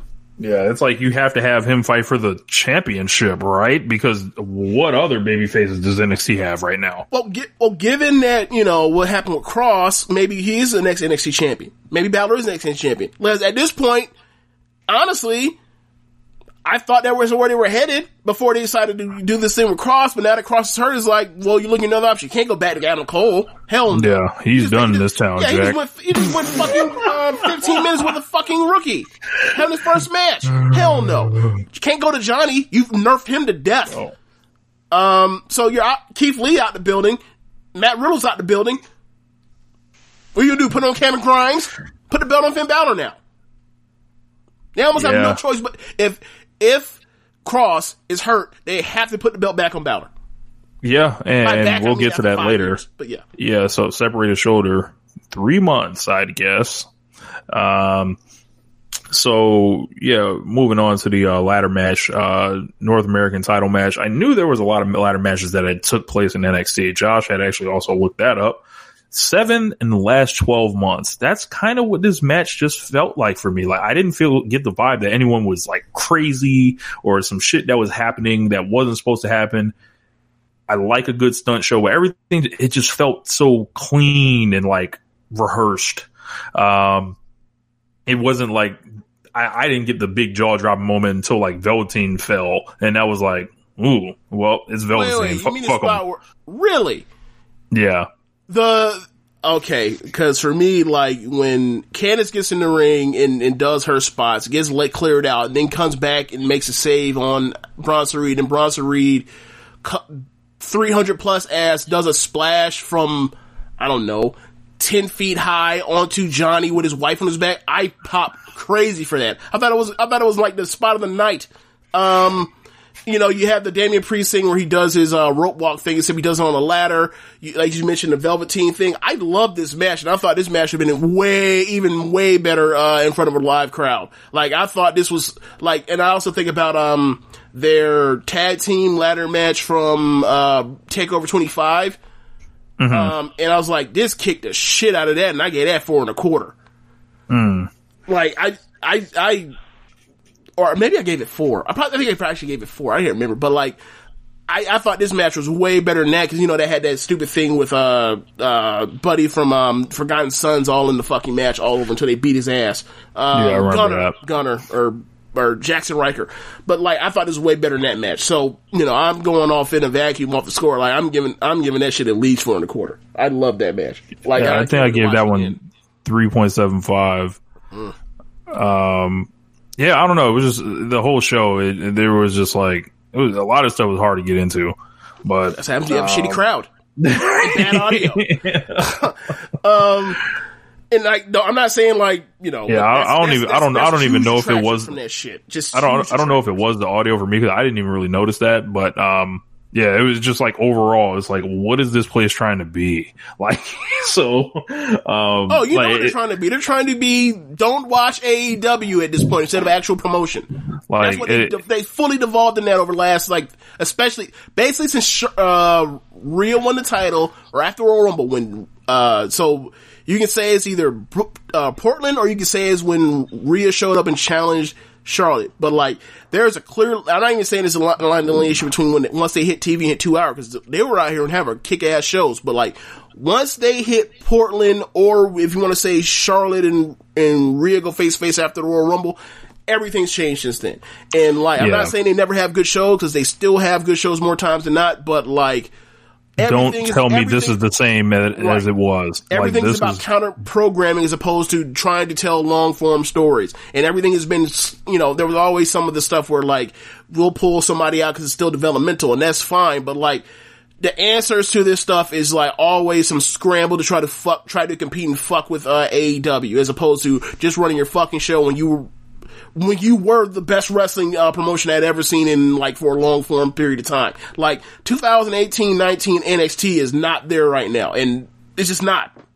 Yeah, it's gone. And yeah, like, and that next wave of talent, like, it's not coming the way it was always coming in the past. So, well, good thing they have 1 million motherfuckers already stashed anyway. Yeah. They got 3 more years of TV based off of talent they still got around not doing shit, so I ain't crying for them. Look, why don't y'all do something with Madonna Swerve? How about that? Yeah. You know, got squeezed off the takeover here. Like, it shouldn't take, well, trying to think, whose first takeover was it? Or second takeover was it? Pat McAfee's, right? Get the fuck out of here. I'm trying to think. There's somebody I made specific mention of, I thought about. Oh, like, yeah, Bronson Reed. Yeah. This is Bronson Reed's first takeover. This was like this would have been Grimes. This Cameron Grimes' first one. This was Damian Priest. It would have been his third, but because of the pandemic and WrestleMania, this was his second takeover. Like, he's been around almost 2 years. Was he in the same class as Riddle in? He came around the same time as Riddle. Yeah, yeah, a little bit after them. 2 years, 3 takeovers. It don't take this long to get somebody over on fucking NXT. You know how I know this? Because Karrion Kross is the fucking NXT champion right now. You didn't take 2 years to get him over. 7 career matches. Promises were made, James. And I'm not saying about, like, you know, Karrion Kross is a radio, whatever else. I don't even fucking know. But my point is it's still the same. Like, it don't take that long to get motherfuckers over. You have an old guard that you phase down, but you have not replaced even though you phase them down. You phase down, Ciampa. You phase down Gargano. Finn Balor was fighting for the North American title. Your boy, Adam Cole's fighting a fucking, debut wrestler. They've all been clearly phased down. Replace them. Now is the time. So they did run an ad for Tommaso Ciampa coming back Wednesday, right. And who fucking destroyed him? Cross. Right. They're probably going to go to that. Well, maybe not. True. Because Cross might be gone from us. Yes. Right. We don't know. Fuck. We don't know if he's going for if he's back tomorrow, if he's going to be gone for 9 months. We have no idea. Whatever you do, Triple H, do not book Johnny Gargano versus Tommaso Ciampa. Oh my please.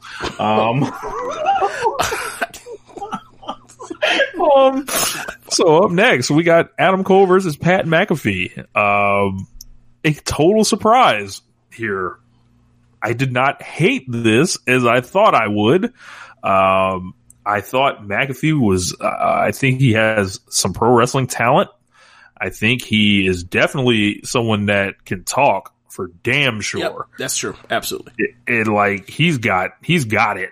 Like as far as like if you wanna make some money with a guy, you wanna build a program, have him talk, you wanna have him do heel stuff and be like he ain't no like small dude, like they might want to see if he actually wants to do this.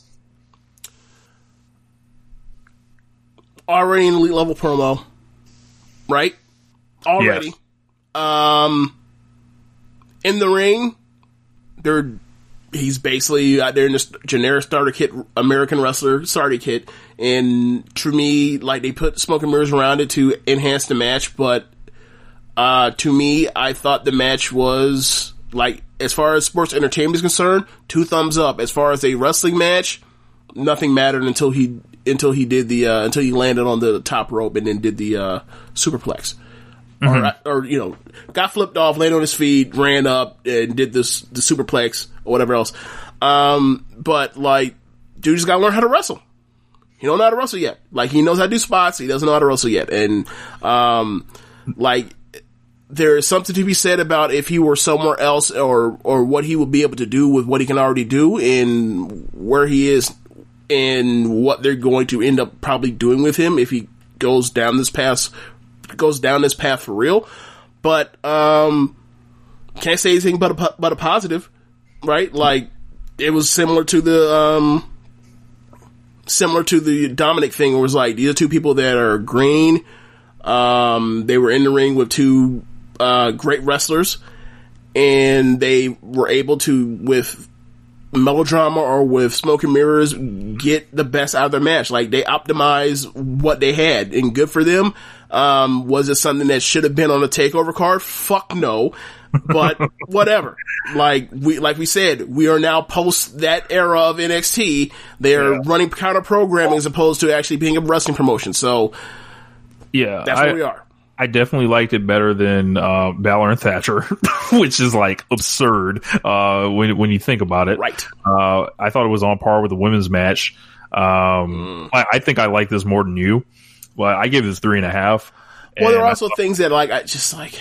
Okay, so he has your boy on the apron, chest out. He's about to kick him in the chest again, and then he runs, and then Adam Cole ducks so his foot hits the steel steps.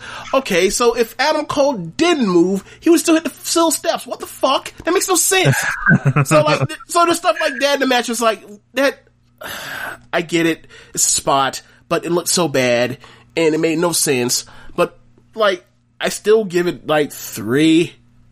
Like it was a fun sports entertainment match, but as an actual match, it's just like Nah, I'm not. Don't put that in Tokyo Dome. Funny comment. So Pat McAfee was getting some praise. I think it was maybe from Sam Roberts. They were like, "Give Pat McAfee $1 million contract" or some shit like that. And Britt Baker retweeted it and said, "Give Adam Cole $1 million contract." Yes, correct. Britt Baker with the through the legs Jordan like dunk. Yeah, from Michael Jordan herself. Yes, another reason why we talk about some of their commentators or people that are like analysts for WWE pre-shows or commentators are the fucking worst.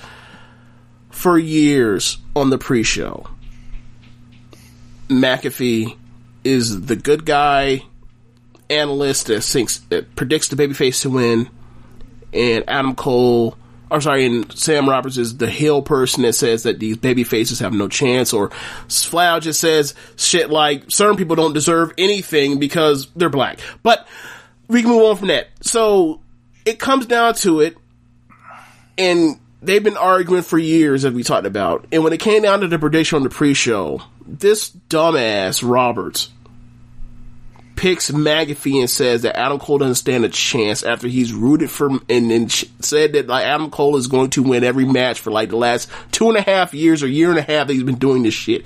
It was like, you can't even pick the right person to stick with what you've done as far as on this show. You just in my mind, I have to pick heels because I'm a dumbass. It's like, oh, this is why people hate you on this show. Yeah, you don't use your brain. That thing's for thinking. That thing is for thinking. This was the only match that I ended up caring about, going into the show, coming out of the show. This one to be bad, right? No, this one, I was rooting for. I thought Cole was a geek. In the lead up, I thought McAfee's promos were more effective, and it was a shocking surprise that I liked. And then I don't know. I still thought Cole was a geek for blowing his stack on the whole short thing, right. And this is supposed to be the babyface now, and then you see the video package, and he's been insulting this guy for fucking years, right? So it's it's all fucked. They're both heels. They're both heels. So yeah, that's why I was like, man, Pat McAfee. Look, I always felt like Pat McAfee will fold this man's chest in, so I was like, I'm going for McAfee, but he didn't win. So you won't believe it, but guess what's back this week? The Raw Underground. Yes. I cannot believe they're sticking with this stupid shit. I feel like the steam is running out. I hope. But yeah, thumbs up and good luck and good job for McAfee. I don't know where this goes. I don't know if I actually want to see this. Give him a couple matches and move him to the main roster. Get him away from what this is supposed to be. This is that is not no BS. That is all the BS. That man is that man is a born ready sports entertainer. That man is basically if Miz had lifted weights when he was in high school. That is, and it was somewhat coordinated. That's perfect match for all that. This man, NXT, don't want to see it. You can definitely see it. He has real gifts, but he could easily get fucked up. And you know what the real gifts are? What?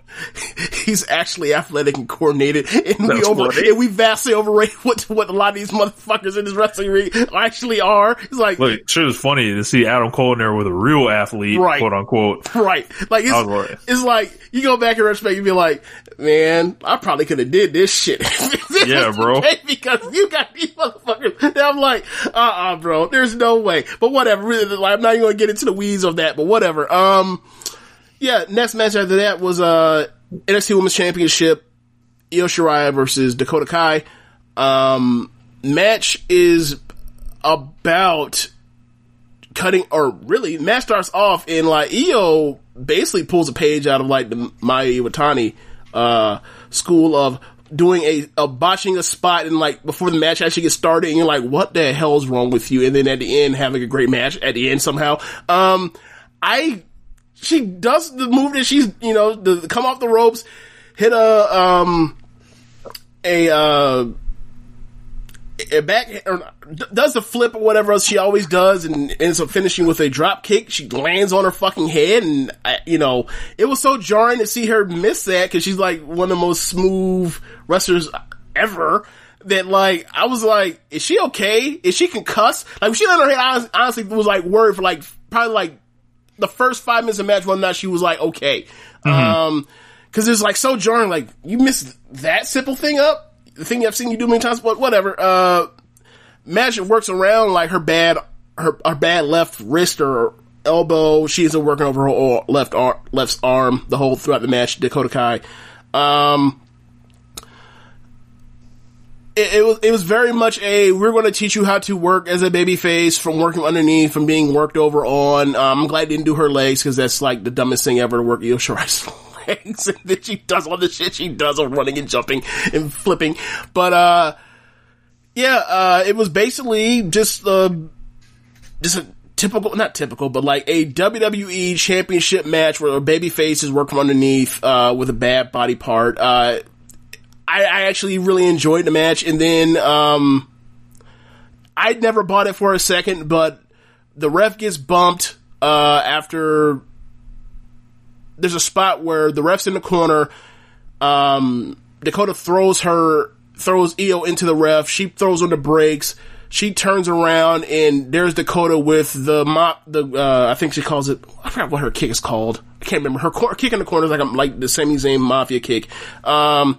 She moves out the way. The ref eats the boot, and then in comes Raquel. Raquel comes in with the power bomb, throws Dakota on top of Io, throws the ref to wake him up, and kind of pinfall. Io kicks it 3. Then they start doing near falls. Io hits throws him outside, gets both Raquel in, Dakota outside, kicks the shit out of Raquel's face on the moonsault, gets Dakota in the ring, and then, hits her with a moonsault immediately and finished her off.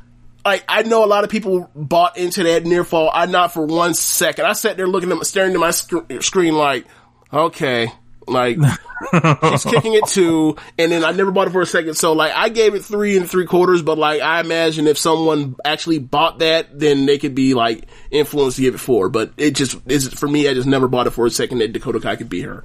Especially after they played their card with Raquel's actually still here. Yeah, it didn't get to that top level for me, but I did think, like, the work was good, and, but they, it just something was missing, overall. The fact that did you ever believe that Dakota Kai was going to win? No. Yeah, that's what's holding it back. That's what it is. And then like the interference and all that stuff, I was like, oh, great. But you knew it was coming, right? Yeah. Then of course after the match, they're beating on, Io, I believe. Yeah. Raquel's in there. And then Rhea Ripley comes out, does not do the stomp. I was, kind of disappointed that she did not do the stomp during the run in, but, she seems to have learned, and she got into the ring. And then we got to what WWE really wanted to do with this whole segment, is to have Rhea Ripley and Big Mommy Cool go face to face. And then I saw like Io trying to pose in the front with the belt, and it was like, we can see what they really want. Like, so, are you looking forward to the Rhea Ripley Raquel Gonzalez match? I am not. For a TV match, sure, they're friends. They've probably been wanting to do this match for a couple years now, since they both got signed in the same year, 2017. So sure. I'm sure like watching 2 gigantic muscular women like beat the shit out of each other, it could be a fun match. And I really like Raquel's matches. Not Raquel, but Rhea's matches. So, I think they can have a good match. Do not put that on Takeover though. Like, put it on TV, sell it as like the second biggest match on an NXT Wednesday show.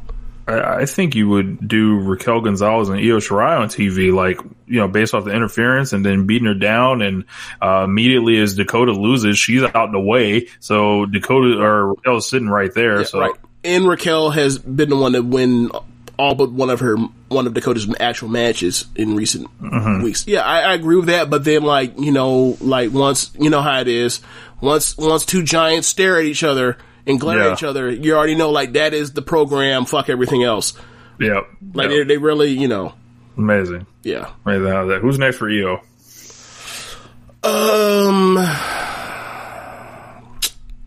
Who's next?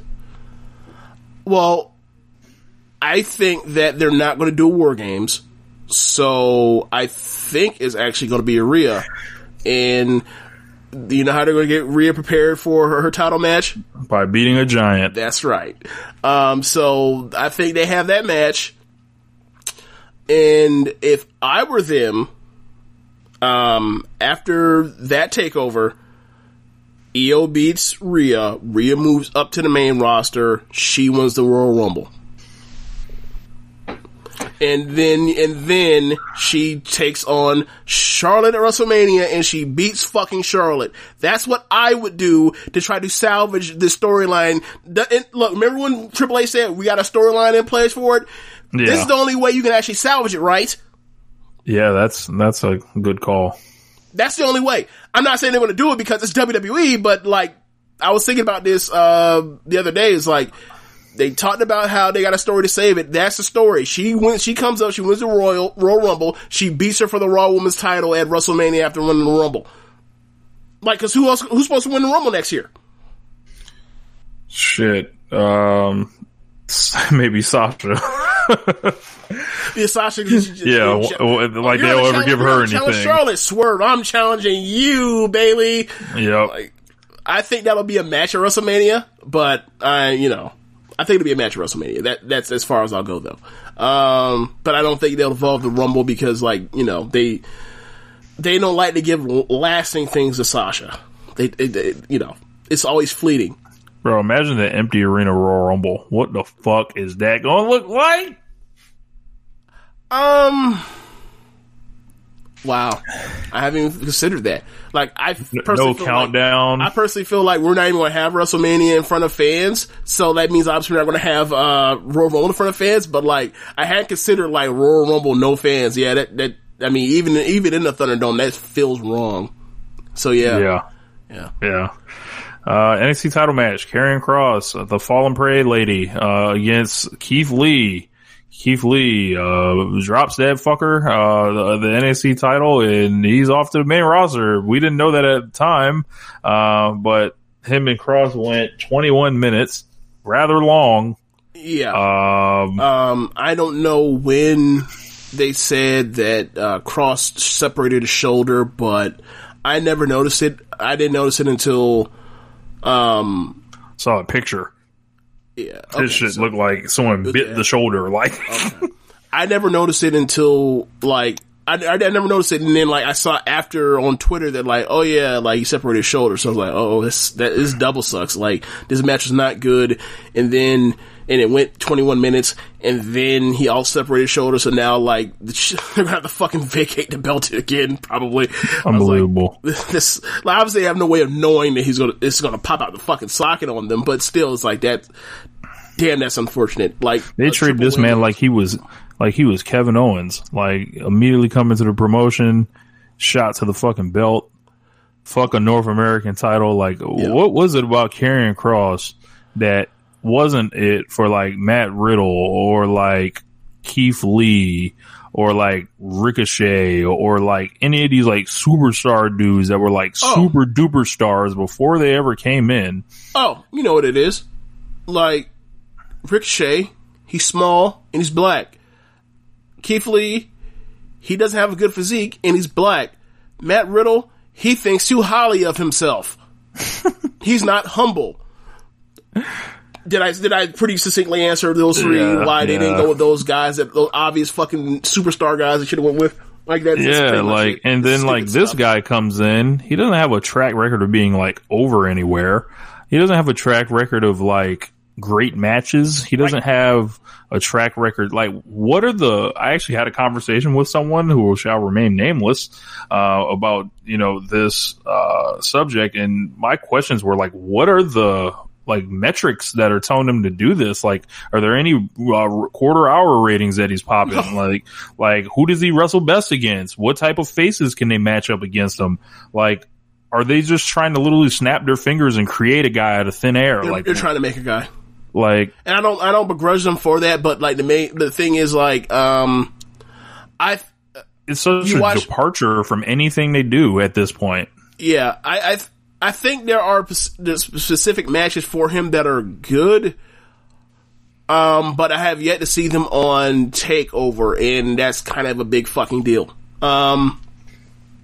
Like, I'm not impressed by him squashing a dude with a bad neck in a predetermined match. Like, if you're going to squash somebody, I need like I need the Leon Ruff, Marco Stunt level squashes. They're just like, oh my god. I need the Cody squash. Yes, I need something like that. That Tommaso Ciampa match wasn't it for me. This match was not it for me. I felt like, they had a good start, and then somewhere, like, it got to going way too long, and then it just dragged. But, like, I felt like they started out strong. And it, I don't know when the injury started or whatever else, but, like, if you told me that, like, the idea is we're going to do Keith Lee versus Karrion Kross for 21 minutes, I would have told you, cut that in half and you have a way better idea. You have a way better match. But then again, we always talk about this Triple H. He always goes too long in his pay-per-view or his pay-per-views for Takeover, and sometimes you get Gargano in Almas or Gargano and Ciampa or whatever other great match they've had, or Zayn and Neville, and then a lot of times you also get like Joe Coffey. Yeah. It's a promotion, for better or for worse, molded in Triple H's image. Okay. Low babyface. Yeah. So, Rich, they have Keith Lee not only in the pants, but he is working in a sleeveless Under Armour. Yep. They've put a shirt on him. Great to see that Keith Lee has retired just immediately after dropping the NXT Championship. Like, I'm sorry, that's not Keith Lee. Like, I don't care to see him covered up by like, if you don't think like he's in shape, then ask him to lose weight. Like, don't try to cover him up, because he's been over everywhere he's fucking been. Right. Looking the way he looks. Right. And think about like who's on your roster. Like, Samoa Joe was hot as fish grease, and he too had the same problems. It just makes no sense to me. I don't. Unbelievable. That's not going to stop. I'm going on Twitter to send out an inflammatory tweet right now. Yeah. So, like, Harley Race was never a draw because he had a bad physique, right? Right. Yeah. It's just dumb. It's like, the shit doesn't matter. Like, you're right. Like, either tell them to lose weight, which they probably can't these days, or whatever. Oh yeah, just like I thought, like, Drew McIntyre interfered in the match. The match is already over. Incredible. Randy Orton took off running. It's amazing. We telling y'all live on air what's going to happen, and then the show is so long, like, we get the result of what happened. So you get an instant victory lap, James. Like, yeah, kind of. Oh man. Yeah. I mean, look, shout out to Drew McIntyre for like taking 2 punts to the face in short succession and still not getting stretchered off, but actually like come back and fighting, ready to fight. Like, shout out to him. Book strong, push strong. I just sent a nice inflammatory tweet out there. Sad to see Keith Lee retired. But overall, they say takeovers don't miss. I think he missed again. Overall, like, it's not, the super level that it was, like, that may be gone. They could pull their head out their ass, but pandemic's doing them in, and it just ain't, something ain't right. AEW and Vince McMahon's doing them in. They're making bad decisions.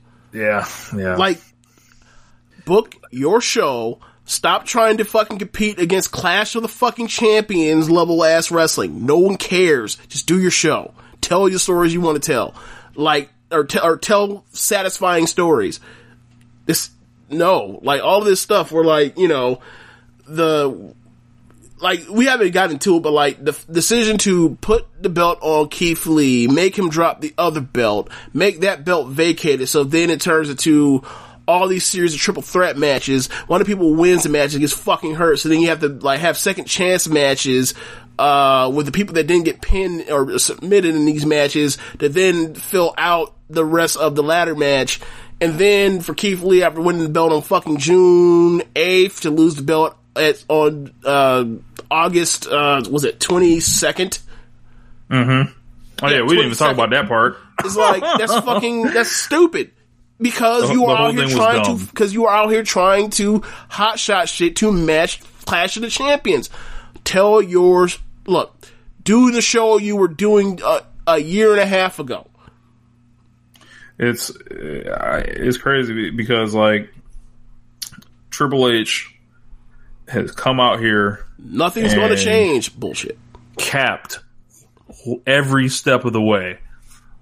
Do you think he actually believed it, or do you think he already knew? About what? That, like, he knew his show was already going to be changed. Do you feel like he already knew that, or do you think he had to know? If he doesn't know, like Triple H is one of the, like, he's one of the, on the Mount Rushmore of elite level working. He's not. He had to know. He's smart to not know this. He's a master politically. He's if anybody he's going to lie to is going to be the fans. he'll risk losing their trust and all that. But you know what that's going to result in? That's going to be like, okay, no young people want to watch your show. You're getting fucking slaughtered in the demos, and your promotion's a shell of itself at this point. And it doesn't, help that there's a fucking pandemic going on and your hot atmosphere that you always leaned on is gone. So with that out the way, and now you have a shit atmosphere, all it's doing is showing the warts a little bit clearer now. Yeah. Yeah, so I don't know why Keith Lee, it shouldn't, like, if the whole idea was we're going to put Cross over somebody super hard, make a guy, have him beat Cole. Cole's more over than Keith Lee was. Not by much, but he was. And then have Keith Lee, because he's going to leave in 2 fucking months. Have him put over Damian Priest. A person that he actually feuded with at certain points throughout, like, the beginning of, or the end of last year, beginning of this year. Put him over, there you go. Like, but between the no Finn Balor doing no yobs, Twitter is on fire about this Keith Lee shit right now. It's supposed to be this big debut, and they changed everything about the guy. Like, with it, the whole topic is not that he's wrestling Randy Orton on Monday Night Raw. They changed his music and they put fucking they covered him up. What kind of music? What's his new music like? Cause I'm not going to exactly act like his old music was the greatest in the world anyway. But I have to hear the new music. Yeah, I haven't. I've seen things like WWE 2K menu music, like. So. Yikes. Wow. We'll see. Yeah. So, all right, we move on to AEW. So this is now, we get to it. Yeah, the real. What was the first match? First match was FTR versus that's right.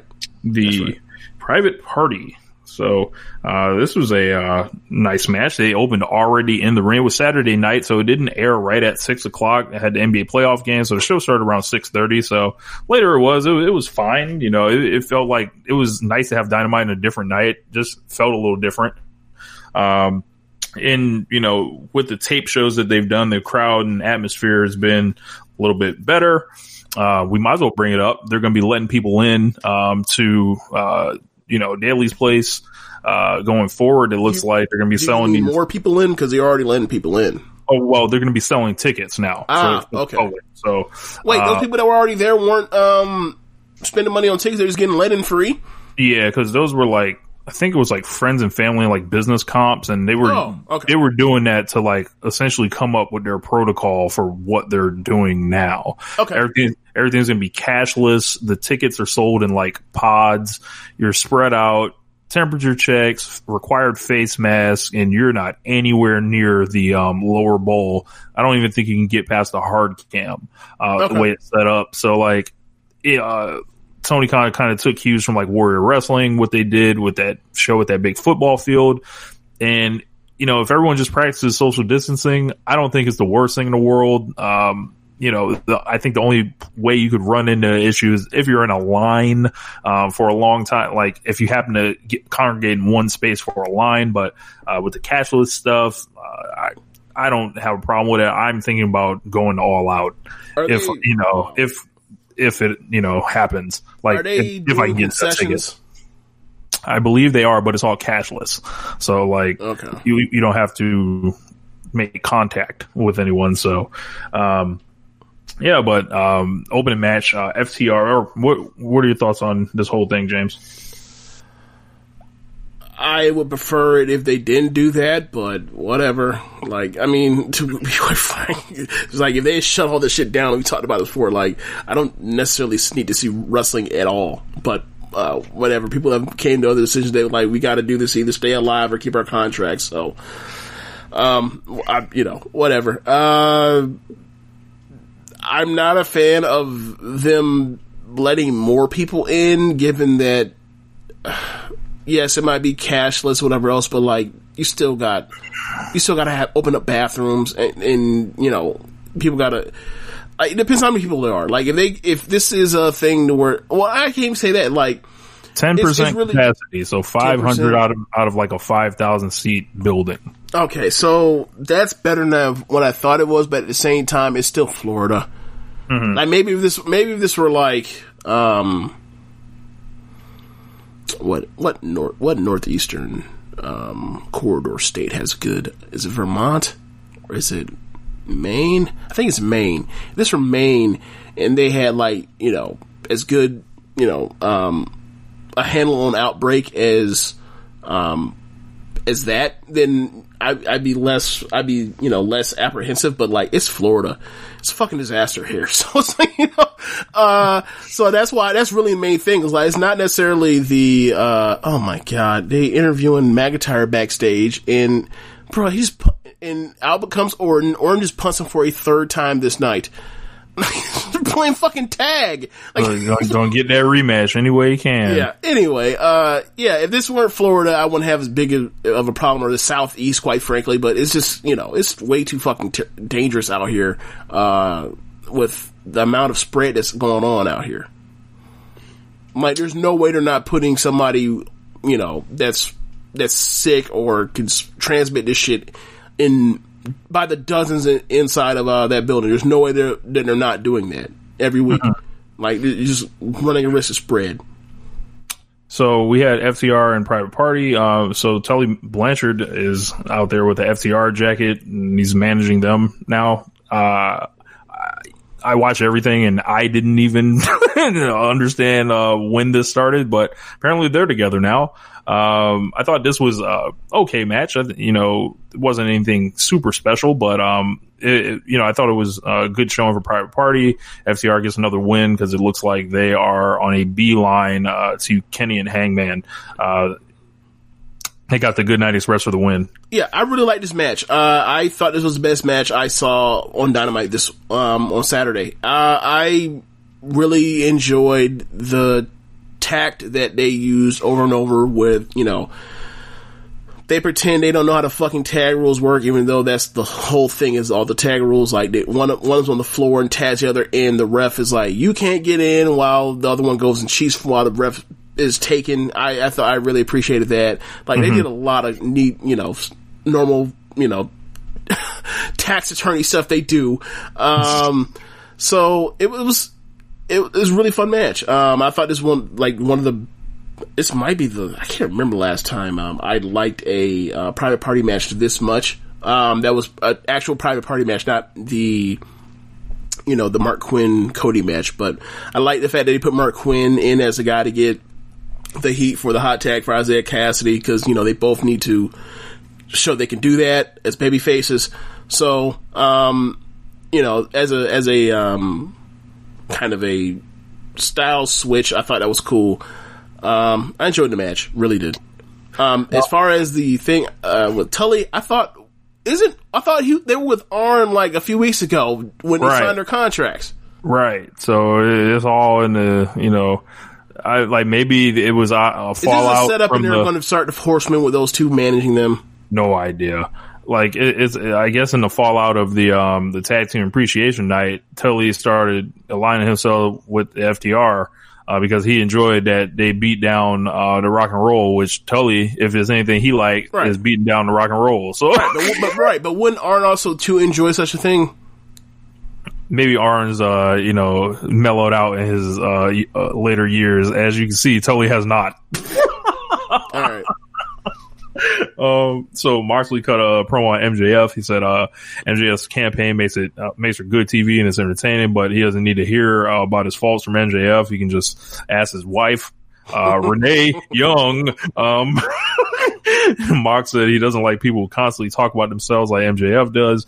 He said all the MJF's talking makes him think MJF is hiding something. I like that line. He said he hopes that MJF is who he says he is, the man that's going to carry this company for decades, because Mox, he said he ain't going to be around to do this shit. He might not even have another 18 months. I think he's being a little generous, but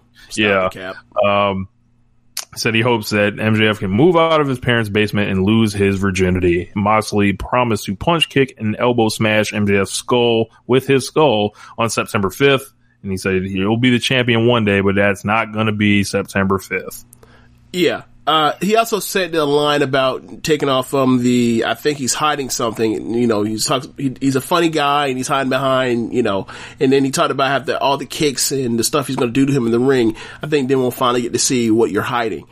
I thought this was another triple. You keep talking about the analogy of baseball with him. I thought he hit another triple. Like, he's my promo of the year right now.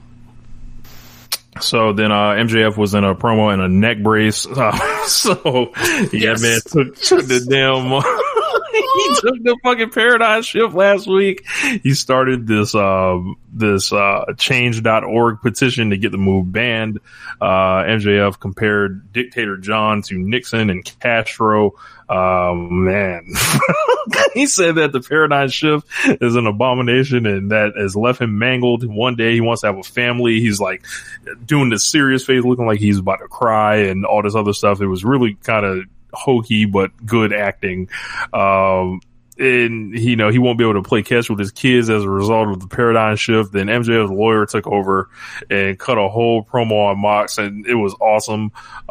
He talked about the petition, and he said, the Paradigm Shift could be deadly, according to some experts that he talked to.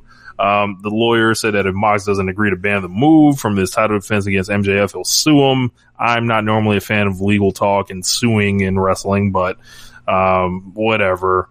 Sign the contract, ban the move. So it looks like they're putting it on the table that ban the finisher ban match. So maybe either Mox debuts another finisher or that's his out for if he drops the title. Overall, I thought it was a, good back and forth. This was I enjoyed this promo from Moxley, not Moxley, but from MJF more than anything I've seen from him in this whole build. It wasn't the nonsense Trumpian shit. It was actually just like, I am a comedy heel. Like, people hate my guts and I'm in pain, so I'm going to let people laugh at me. I thought it was very well done. What was the number of people that signed the petition? Was it 5 million? It's 5 million, right? Yeah, I forgot the number that fucking nuts. So, I thought he was a great goofball. I really did. I thought this was the best work on mic between both of them to build this program. I think at a certain point they're going to have to beat down, Moxley. They're going to have to get heat on you to get you buy into MJF actually winning this belt, but there's still time. Yeah, they've got Dynamite's going to be this Thursday, and I think there are 2 Dynamites the following week. So like there may be like I think there's 2 Dynamites the next week, so I have to look. But after that, we have the 8-man tag: Luchasaurus, Jungle Boy, Dustin Rhodes, and QT defeating the Butcher, the Blade, Ray Phoenix, and Pentagon Jr.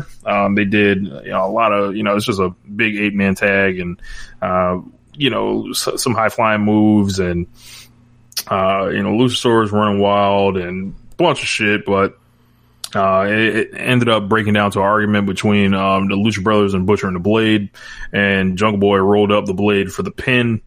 And then Lucha Bros and Butcher and the Blade were pushing each other, which I was sad to see because I've such enjoyed their alliance and their kinship and friendship. It just, you never picture those guys hanging out together, but it just works. And then Eddie Kingston comes out. Glad to see Eddie Kingston. I haven't seen him in weeks, and I would assume that's because this company is booked station to station, and it's not as easy to just stick someone in that you sign off the street. So this is a nice way to get him on the show. He cut a nice promo, said they all came from the Indies, and now they're on TNT. TNT knows drama, wink, wink. Right. But that doesn't mean there should be drama between the five of them. Only thing is holding them back from becoming champs with lack of unity. Stick together, stick with me, and he's gonna, take them to the promised land and get what they want, essentially. And since Pac can't get in the country, Eddie Kingston can be the mouthpiece. Yeah, I'm with it.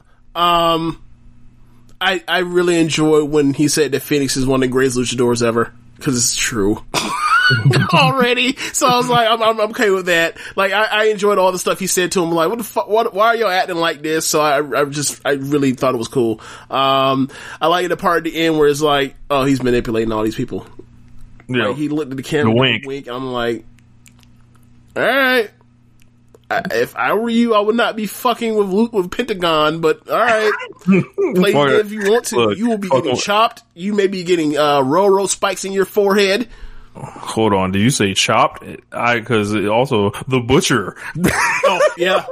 But, I'm talking about kayfabe, like, He also called him Big Butch. That's right. Oh, you stupid! I'm not even gonna touch that. You can move on. So I'm not discussing that with you. Or not doing it.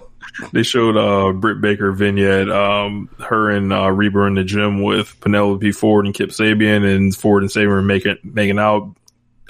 Britt Baker told him to stop all that shit because number one, cavity causing bacteria spread through human saliva, and they've been spreading it a lot back and forth. Then Britt offered them a year of free dental care if they joined Reba and her in a handicap match against Big Swole. And then they were not thoroughly convinced yet. Correct. And then Britt offered a year of free makeup from Reba, who did not look like she was down with this. If Ford accepted, then Ford agreed. So Penelope Ford, a hard bargain. And all Sabian wanted to do was get back to that face. So, so next week we got Big Swole versus those three. So maybe Swole will have a friend. Well, it's really those two, but it'll really be those four. Yeah. So, then Tony Schiavone, it was time to interview Orange Cassidy. Cassidy came to the ring with best friends before he spoke. Chris Jericho came out there, saving us from Orange Cassidy having to speak. He put Cassidy over with his Jericho-like logic. He's like, you've been learning from me. Like, yes. This is what you call a evil person with a coping mechanism. Yes, I've made you better. You beat me because you got better because you were chasing after me. Yes. He said he's only been pinned 3 times in AEW, and Orange Cassidy has a win over him. Then he challenged him to a rubber match at All Out. Jericho said he's involved in creating one of the most famous gimmick matches ever, involving a briefcase and a ladder. Like, we know exactly what that is. Don't get sued. Yep. He said he's done it again, and he threw it to a video package, and then the video package outlined the rules of what is called a Mimosa Mayhem match. I was like, what the fuck is this? And then I'm still like, what the fuck is this? I'm like, all right, a pin, submission, or just you thrown to your fucking doom in this fucking mimosa, this mimosa, essentially. Like, I was like, oh, so Chris Jericho found a way not to get pinned again. Elite level working. But I'm down with the stipulation. I think it's hilarious. Sign me up for the Mimosa Mayhem match. It's the goofiest sounding shit. Not the goofiest sound, but it's some goofy sounding shit. He is going to knock Chris Jericho into the fucking mimosa with one of the shin kicks. I fucking guarantee it. I hope not, but that's not his point.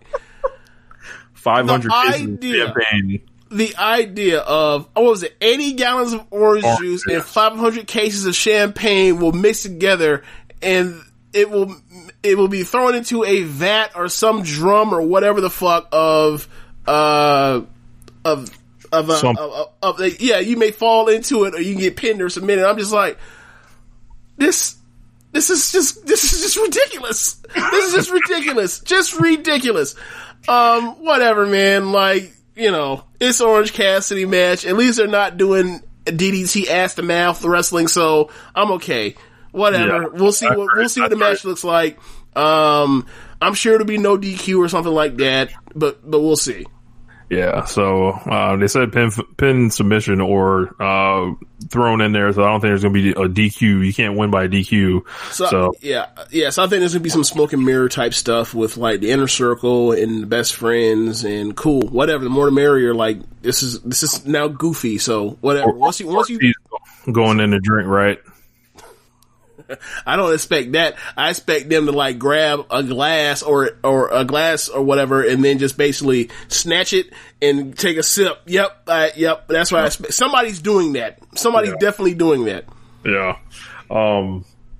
So Cassidy then accepted the challenge. He came to the ring with Toast, but the Inner Circle attacked and left Orange Cassidy in the Best Friends land, and Jericho Dame dashed this man and poured the champagne all over him. Damn Dash lives. Oh my God. Yeah, the beatdown was fun. Yeah, another enjoyable promo. He's a fucking gimmick. He's always been a gimmick, but he's just a gimmick. Just everything. Just Jericho. He's out of his mind. He's always out of his mind. Yep. Then up next we had the Elite against the Dark Order 3, 4, and 5, which is Silver, Reynolds, and Alan Angels. Yeah. So this was a very good match. Lots of creative spots, lots of fast movements, cool moves from everyone. Nate Jackson's hot tag, unfortunately was on during a commercial, which I don't know how the fuck that happened. You don't ever want to do that.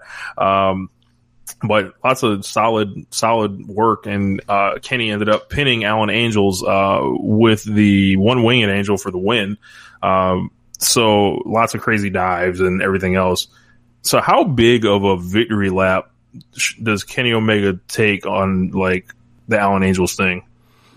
I mean, that's what commentary is more or less doing, right? Yeah. And commentary's put over like, he had that match with Kenny and it took him to look where he's at now. It's like, well, gee, it's almost as if like, it's like, man, it doesn't hurt anybody to go long against somebody that's a nobody like nowadays. Like maybe, the 90s, the 2000s, maybe. Like the last 5 years, no one gives a shit. Like, there's too much wrestling now as it is to care about some shit like that. Like, bro, I feel even more vindicated for jumping out that hard as I did on it that week to combat that foolishness. I was like, what if they see something in this guy? Well, we never know who he might turn into. Right. And like one of the things about it was sadden, or just anybody that's in, in wrestling media that's a big name, is like, it's cool to have these ideas, but you don't have to tweet everything you think. Right? Like, you could have put that, like, if he had put that on the podcast, right? I don't think anybody would have heard that shit. No one would have, like, took offense to it. No one would have been like, that's fucking stupid. Right? Like, people would have been like, I can see that. But, like, once you put it on Twitter, it's like, it goes somewhere else. Like, I would suggest, obviously, like, we always talk about, like, it's a toxic, environment. But, like, the answer is never tweet. Yeah. Like, I tweet rarely. I don't have to deal with that bullshit that comes to a lot of people. They so what did you think about 3, 4, and 5 in here? Like, did they look like they like belonged like in there? Like, because these are like nameless, faithless guys essentially. Like, over the last couple months they've been getting built up and they've caught fire on BTE. So that's kind of rolled over. It seems like the television and that's helping out the Dark Order, I think, a great deal right now. Mm-hmm. As a person that does not watch BTE, like, I thought I got more out of Reynolds and Silver the week before. Was that the week before when he had that match? Or was it 2 weeks ago? I think it was 2 weeks ago. 2 weeks ago. I felt I enjoyed that match more 2 weeks ago than this match. But still, I thought, I thought it was a fun match, but I didn't think it was great or anything like that. It felt a lot like they were just out there to, like the Omega or the Elite were out there just to be out there because like they need a spot. But so Kenny, like Matt, he kind of snaps after the match because like, him and Alan Angels have this thing or whatever, and he's gonna fucking finish him, forever, apparently. Yeah. And Matt Jackson tries to pull him off him, and Kenny slightly grabs him by the throat and then quickly moves his hand like to his shoulder, like, all right. Like he turned around, but man, something's kind of off about this Kenny guy. I don't know what's quite going on, but I don't know. We'll see. Yeah, like he was trying to impale him on the ladder, which is like, okay, like he's trying to murder dude. Like it's not the first time he's tried to murder somebody. Like he was trying to murder Sammy Guevara twice. Like when they ran him over with the golf cart with Matt Hardy, and then we, gave him one wing angel off the top of the fucking opening of the stadium. Like he was trying to murder him twice. So it's like, don't like. I see it's going crazy. Somewhere. It's going somewhere, but I don't know where it is, and ultimately, like I don't know if I'm ready to see heel Kenny Omega yet. But we'll see. Yeah. I think he's somebody's gonna snap on somebody. It's coming because he's been the one trying to hold this shit together for months, going back to him and Hangman and the Bucks, all the tension there, and I don't know, something ain't right. But Alex Marvez, okay. All right, Rich. Bray Wyatt, Roman Reigns, Braun Strowman, triple threat, no holds barred match at Payback. Not a shock. Put the belt on Roman, get the fuck out of the way, start having him beat people. So, I mean, look, they're going the route that, you suggested. Like, if they're going to do triple threat match, let them go out there and do the monster, smoke and mirror, sports entertainment gimmick stuff. So, should be a good match between those three. Don't fuck it up. Yeah, please don't. Like, let Braun Strowman, like, rip the fucking half of the Thunderdome down. Please. Please. Put the belt on Roman Reigns and, like, stop worrying about everything being a fucking coronation. Just fucking do it. Like, that's it. That's how you beat the shit.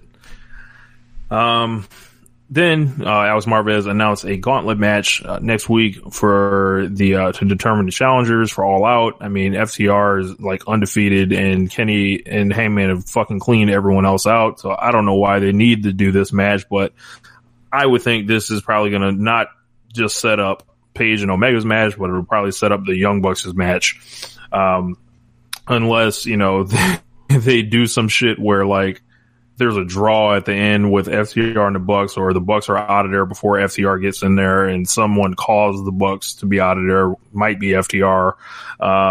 Something. I don't know what's going to happen, but it's the Natural Nightmares will take on the Bucks. The winner of that will then face the Best Friends. Winner of that will then face FTR. Yeah.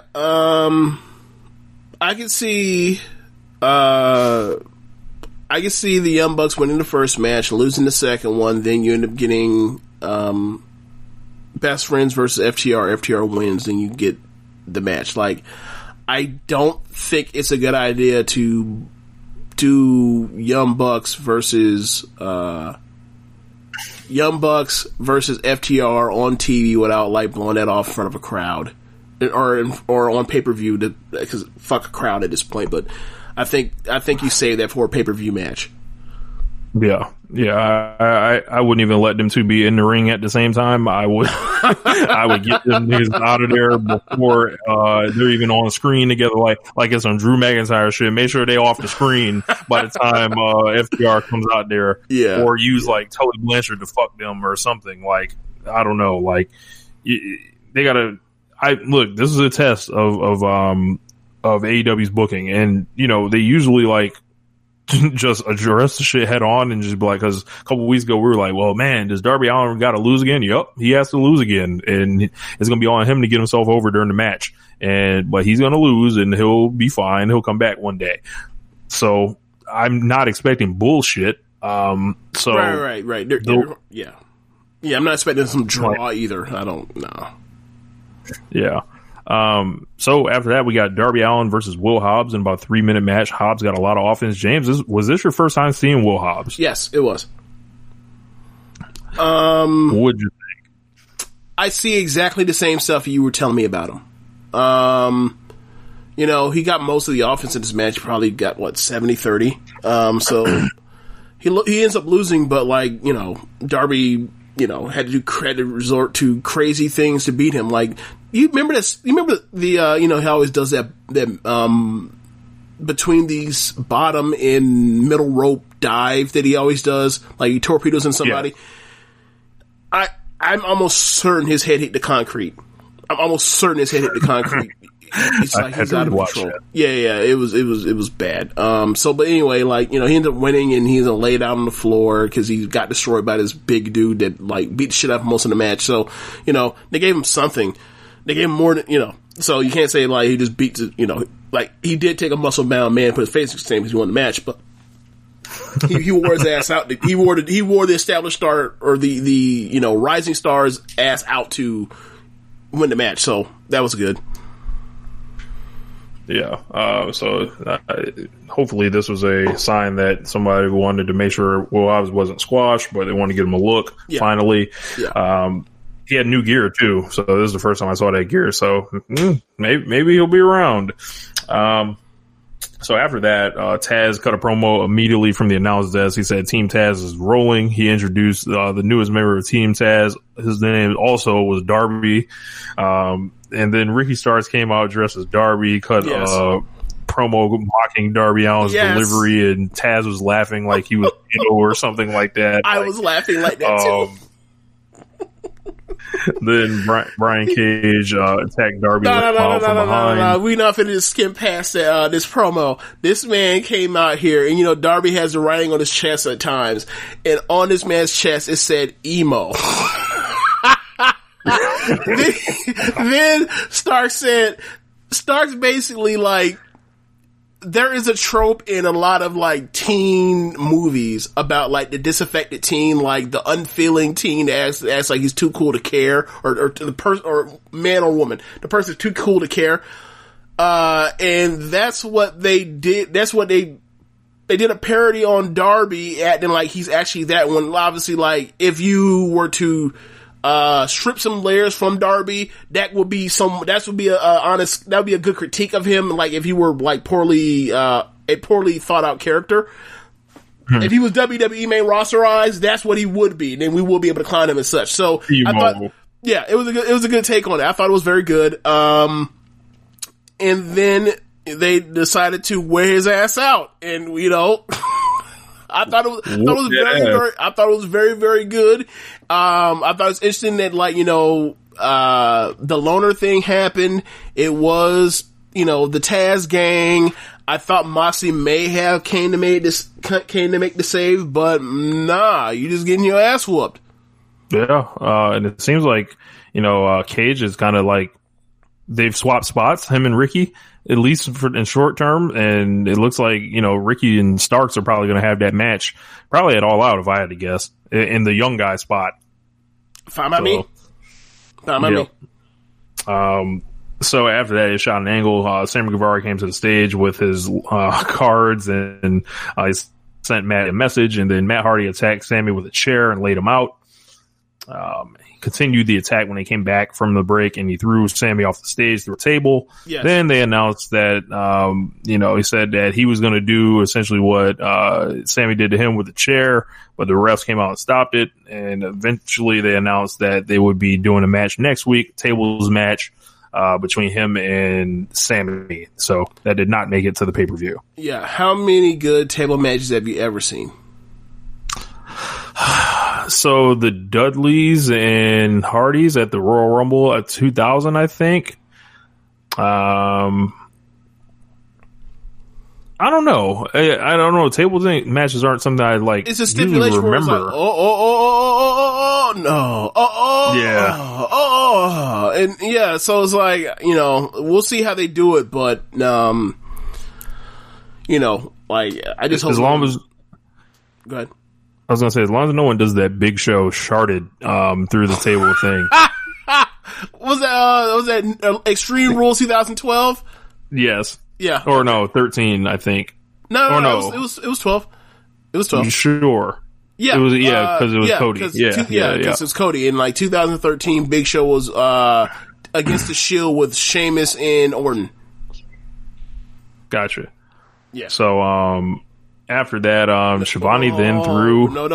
We're not going to talk about the WrestleMania and then not talk about how Big Show saved the crowd that was telling Orton and Sheamus, get the fuck out of here by coming out there and breaking up that match. Like, they shat all over Orton and Sheamus in this match. Thank you, Big Show. Thank you, Big Show. A year later, they made him retire, or 2 years later, retire. Yeah. Maybe we are fickle as the rest of Life don't match you fast. Yeah. Maybe they are. Maybe we just are. But anyway, we'll see what they do. Then Shivani threw to a pre-tape promo from NWA Women's World Champion Thunder Rosa. So Tony Khan just later on in the show I'll get to it, but just Tony Khan just flexing all over, like it seems like, with the personnel choices here. Thunder Rosa cut a promo, half in Spanish, half in English. She said she heard Sheeta's call for challengers. She's here to help. And they made sure the NWA title was prominently featured, and they announced, she's challenging Sheeta for the, I don't know if it's for the title at the pay-per-view. I believe it is. Could this be a situation where it's not for the title, where it's like a Takumi Oroha versus Mayu situation, to where she comes in, beats the champ, and then, sets up a down title match down the line? Yeah. Could be. Either way, I think that this is a good idea to keep them from overdoing, title match with Nyla Rose versus Small Woman. So, I'm with it. I do appreciate they were able to get the old Mildred Burke on the program, You know how people call old guns to Daniel Boone? I'm gonna start calling the NWA Women's Championship the Mildred Burke. Out there with that old ass looking belt. That shit say 1948 on it, Rich. That belt old as fuck. So yeah, I'm glad they went out there and got, Thunder Rosa. They, given what we are, like, I'm glad that, after some criticism that they've received over the past few weeks, or, just knowing where they've been as far as, the lack of, television time they can give any of these women, they are now, starting to recruit some of the people that, a lot of people were like, hey, how come you haven't let this person? It was like, well, we got them. How about this person? They got them. Thank you. Now you can actually, now it seems like, with Savoy, with Diamante, with Ivelisse, with Thunder Rosa, we'll see what happens with, someone like a Allison Kay. It looks like they're going to have some, some matchups that can actually be quality matches on TV or pay-per-view.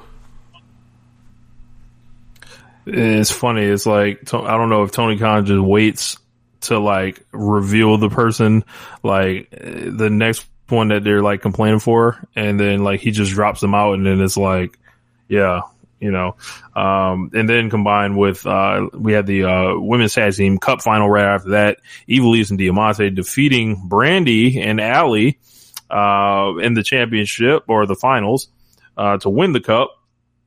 So this whole thing was a Brandy Rhodes. Oh, wait a minute. They lost. Hold on. What? This actually, I thought it was cool. I'm sorry. Did people think that it was fait accompli? They just knew that Brandy and Homegirl was gonna win?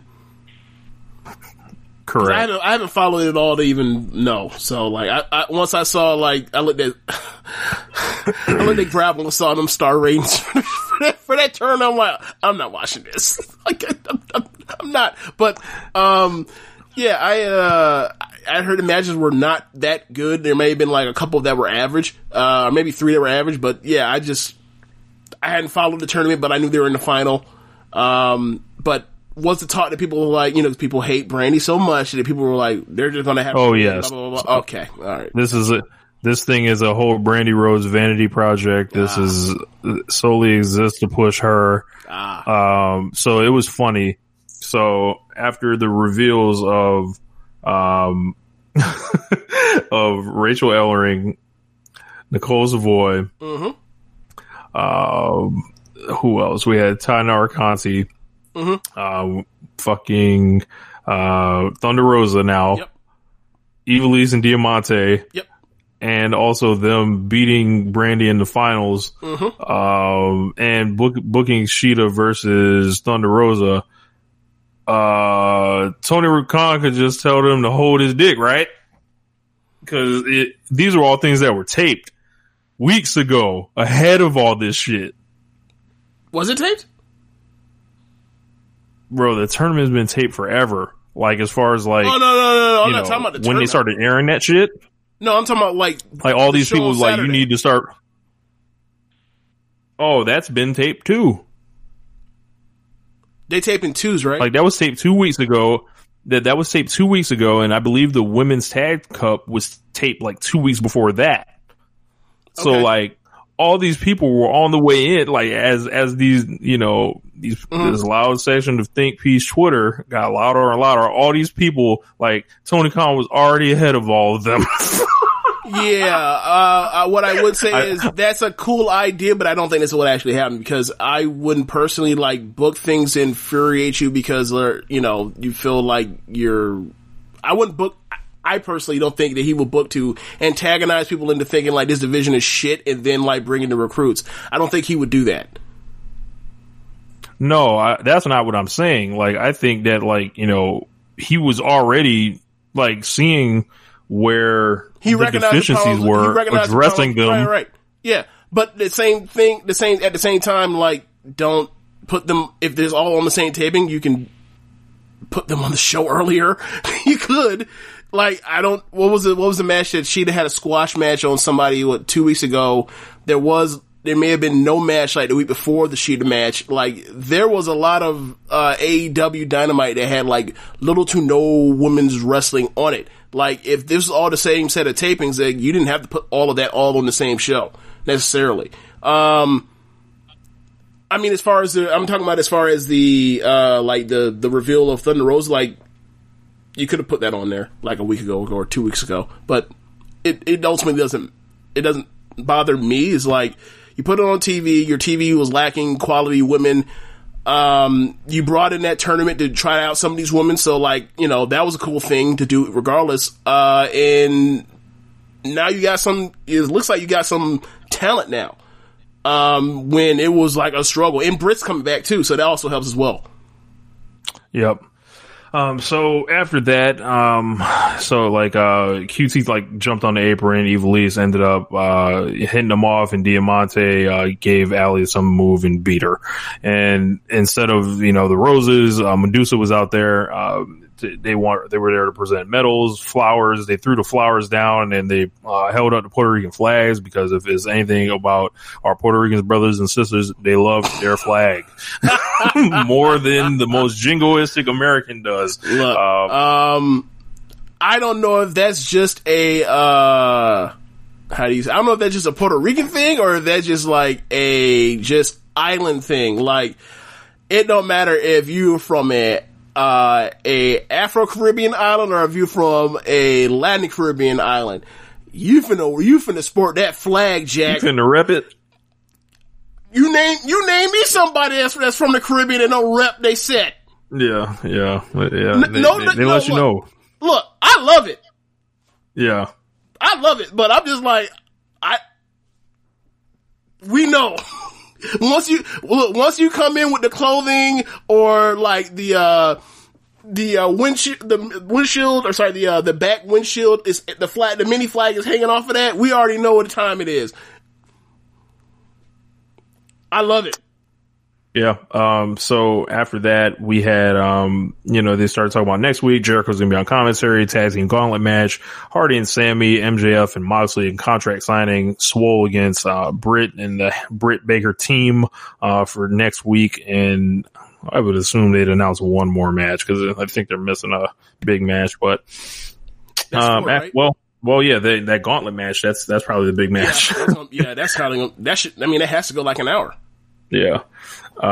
So after that, the main event, this has been an awesome show. And then this happened.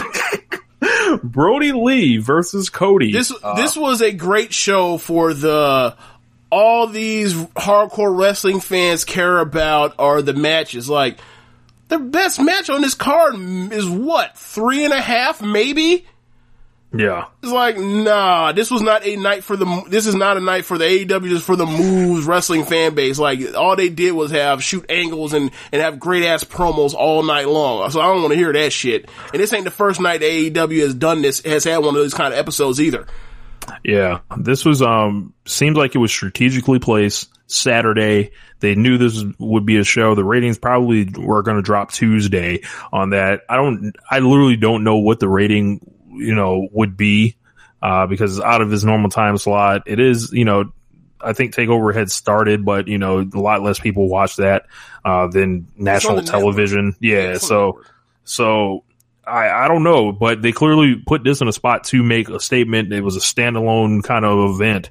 And this was like, yo, Brody Lee blitzed this fucking dude.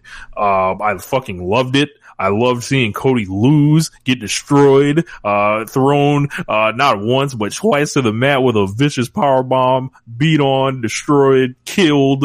And it looked like this, adds further into my Cody Balboa theory, of him just coming out here, and fighting, after fighting all these setups, he get in there with somebody real. And somebody real gets his ass the fuck out of there in like 3 minutes. And Cody didn't hit one offensive move. Brody Lee looked like a fucking monster. The half and half suplex, the release Germans, the discus lariat. And this was a total squash. This was like one of the best presentations of how to like make somebody, this is supremely impressive. And like, I think Cody, I did my clowning on Cody now, right? Now I'm going to, do something serious. So Cody put a lot of he also put a lot of fires out for people that, have said he's burying the mid card. He's burying guys. And this is this vanity thing for him. And this is like, just this horrible title reign or whatever. I'm like, that couldn't be further from the truth. This has been like the best title reign of the year. This has been a title reign that has gotten people signed. This has been a title reign that has drawn solid numbers in every occasion that it's, come up in. He's gone in there and not buried the roster. Everyone that he's beat that was on the roster typically is 2 years away from being 2 years away. Or it's one person Don't like Skull. 2 years away, 2 years away is too disrespectful. That is. I mean, like Mark Quinn and Jungle Boy, like them dudes are 22. Like, come on, no. You remember when that line came from? That's disrespect. Don't do that. Like, that was from a fucking NFL NBA draft pick that was like that. It's a foreign talent that was like he's never going to be good, and that was such a backhanded compliment. Don't do that to Jungle Boy Mark Quinn. Don't do that. That's all I'm saying. That's all I'm saying. Okay, so these guys. I gotta get my Stephen A. Smith on. Don't go that far. Don't go that far. Beating them is not some tragedy for their careers at 22 years old. Right. The other people he beat, let's see. Ricky Starks off the street, a man that was without a contract before that match. Eddie Kingston, also a man off the street, a man that was without a contract before he came. Jake Hager, are we really crying that he put Jake Hager in the ground? No. Like, And then the only person that you might have thought about, it took like 7 the reign was already established by the time he gets to Scorpio Sky. And yeah, I didn't necessarily like the match. I didn't like how they kind of discarded Scorpio Sky, but ultimately it's one person that he beat. Like, and in this promotion, literally everyone has shown they will lose at the right time. Yeah. From Kenny to Jericho to now Cody to Brody Lee himself. I don't know if anyone's beat Moxley like clean as a single. But like I'm not concerned about Jon Moxley doing business when the time comes. Right. Like, this guy had a phenomenal title reign, and it was like, he fed it all to Brody Lee on a silver platter with a group that's fucking peaking right now. And we'll get to the post-match angle now, I guess. The entire Dark Order comes out and fucking destroys them. Brody Lee pours the fucking belt, the broke up ass belt that Cody had on him, out there. Well, no, hold on. Okay. So the full beatdown is, he beats his ass, wins the belt, continues to beat his ass. Then you're like, all right, when is like the Nightmare family gonna come out here? And like, nah, they ain't know when they're gonna come out here. Nah, the goons came in and grabbed his ass, grabbed them, QT and Dustin, and collected their asses and put them down. They beat up Arn. That's what made me gasp. I was like, cause Arn Anderson doesn't do physical angles. Right. So I was like, and that's why I knew I was like, oh, there's real heat going on right here. So then Brandy came out there, do the same thing like she's done in the past, at different thinking it's sweet, whatever else, thinking that like no man will put paws upon her, because they want to whoop, Cody's ass that bad. And then I was like, in my mind, I was like, where's Anna Jay? Where's Anna Jay? And then she showed up. I was like, yes! Yes! And then she choked her out, and then they poured the pieces of the belt on top of the old belt on top of Cody, just like he said, like, once I win that new belt, I'm gonna give you the old one back in this one, I give it to you back in 1,000,000 fucking Jenga pieces or jigsaw pieces. And I loved every second of this. I thought it was awesome. And we talked about this either last week or 2 weeks ago about like how they rejiggered and reconfigured around the Dark Order by sending them back down and retooling, and then, adding Brody Lee. And then you talk about the BT stuff.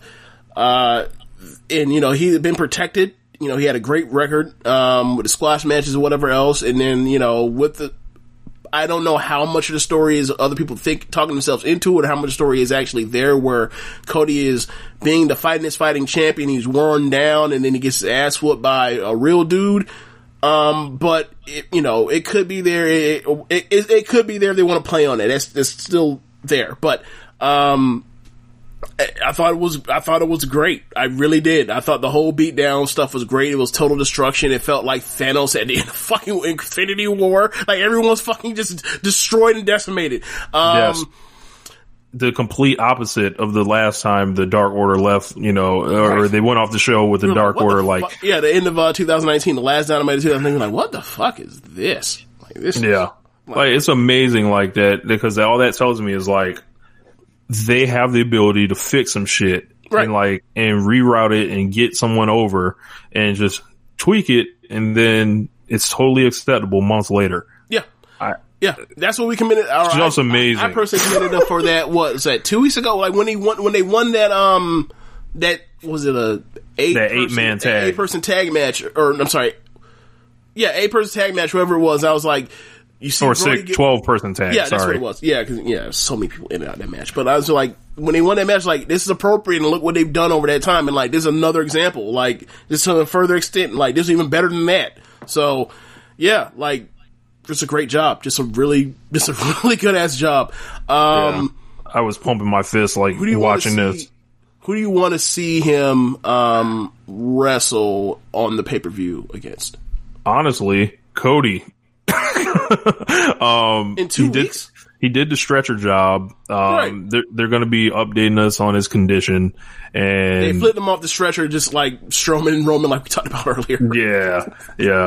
But like he's got to lose to Brody Lee again. Like I wouldn't flip the belt immediately back to him in 2 weeks. I wouldn't do that. Brody Lee, I don't know if we talked about him enough in particular, but like WWE saw no value in this guy literally less than a year ago, and this man has come in here on a fucking vengeance. Like I don't care what color he is, this man's doing the best work of his fucking career right now. Yeah. He's in awesome shape. He's over. He can talk. He can work. He's a monster.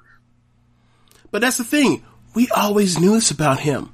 Yep. Rich, we were seeing his praises before WrestleMania 30. Correct. We're like, fuck Bray Wyatt. He's the worker. Yep. And then, you look at the end of 2014 after the Sting, the Survivor Series 2014 match with the Authority and Sting or whatever else. And, the week, like when he won the IC belt, against Ziggler and he had the Intercontinental title match, like even before that's in the middle of that summer when he had the match with, against the Usos on I think it was Payback. Cause that was in Tampa, right? Yes. Yeah, you were there, weren't you? Battleground, actually. About Battleground, something. Yeah, like, he's always been a great worker or whatever else, one of the best big men in the business. It's just like, when WWE gave him spots, it was like, whether it was 2017 at the beginning when he left the Wyatts or whatever else, it was like, they kept giving him stuff from time to time, like bits and scraps. And, it was just like, it's just a glut of talent in WWE, right? Like, I think that's one of the things with AEW is like America in the wrestling world in general has so much TV talent that like WWE has a fucking, we've been talking about this for years, but they have an over embarrassment, it's beyond an embarrassment of riches. Like, and like you go somewhere where his services are, being utilized and you see it, like the stuff we were seeing from him in spots in, the Shield versus Wyatt match and what we saw at times. It's here and like, it's actually a singles act and he's the leader of a faction and like, he's doing great with it. Like, I can't say that WWE never saw talent in them because they clearly did. It's just, it's another talent. They ain't seen him like this. They ain't seen him like this. Right. That's true. Because he doesn't have a southern accent.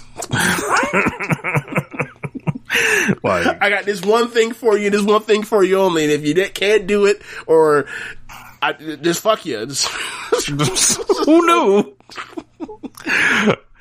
Amazing. Like, we always knew that Bray Wyatt, we always knew that like if the time came, like that dude can go out there and have killer matches. Like we saw it for years. We saw it whenever he was put in a position to have killer match, whether it was the Wyatts versus the Usos or the Wyatts versus the Shield or him versus Randy Orton or him versus AJ or him versus Ziggler or the Survivor Series match I talked about earlier. Like he always delivered. Or hell, when he even got squashed against Brock Lesnar on one of those like pay-per-view network shows. Like he went out there and had a good match with him, even though it was like a couple minutes. This is Cody's first clean job in singles in the promotion. Is it? First pinfall, clean loss. He did a job for Nick Jackson or the Young Bucks in that Fight for the Fallen tag main event. He's the one that got pinned? What's up? He's the one that got pinned, yep. Okay. He did, of course, that ref stoppage with Jericho, so if you want to call that a submission, sure. But we know what that was. It was homeboy fucking him. MJF had to use like all types of cheating and I think the ring to knock him out to win.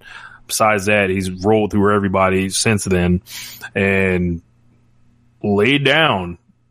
And it's in service of a big angle. It looks like, so it looks like it meant something. So yeah, that's the match I want to see. I want to see him eventually come back and fight Brody Lee. But do you think it's too soon to get a rematch? Because he's gonna have to cut a promo of the year low promo for me to be like, from a hospital bed? He gonna have to get up out the bed. He gonna have to get up. He gonna have to rouse the fuck up. Yeah. So yeah, that's I think that's where they go for All Out. So And if you got to beat him again, beat him again. But I fucking love this show. This was like the angles, like that's like raise the roof, 2 fists in the air. Like, oh my God, this is fucking, oh, I love it. And then of course, with Anna Jay jumping on Brandy, it's kind of confusing with Brandy because this is the second time she's like turned babyface, it seems like, by trying to save her husband. Do you really think that's actually a babyface turn again? No idea, because like I don't know where her heel runs and babyface runs starting in, because turned heel. She started randomly working heel at the start of this tournament. Now I guess what I'm saying is I think she's a heel right now that was concerned and tried to save her husband, and that's really it.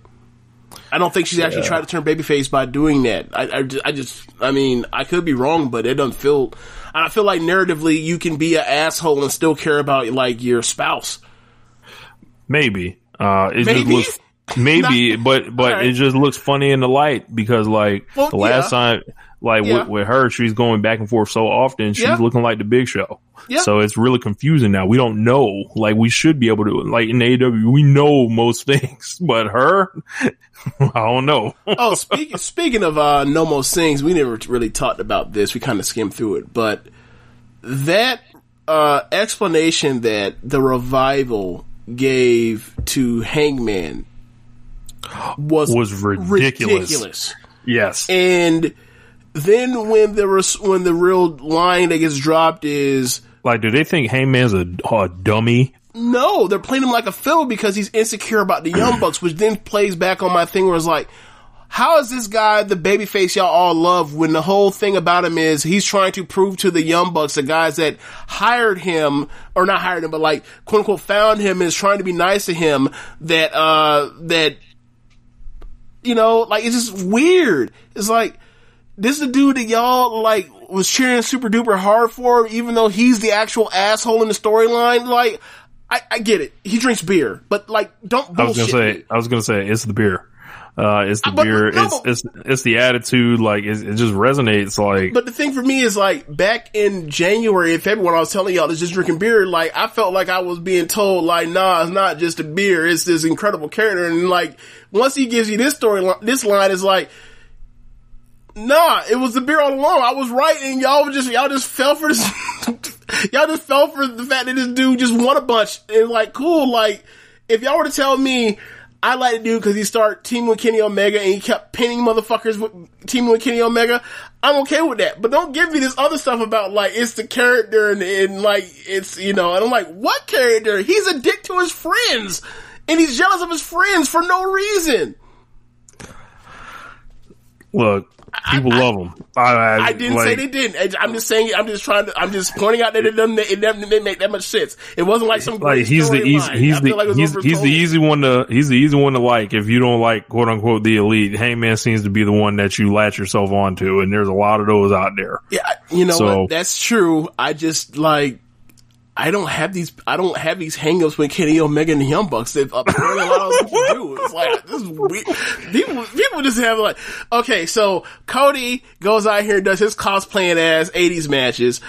Hangman is doing, like quite frankly, the second best Austin impersonation in AEW. And the Young Bucks and Kenny Omega just go out here and just, have their matches, but like, and they all hang out together and they're all EVPs, well, except for Hangman. They're all EVPs, and they all sit on the same means, they're all part of selling the same merchandise, they're all for the same company. I don't know how you hate these three motherfuckers, but like love everybody adjacent to them. This is the dumbest sounding shit I've ever heard of. I know. Seek help.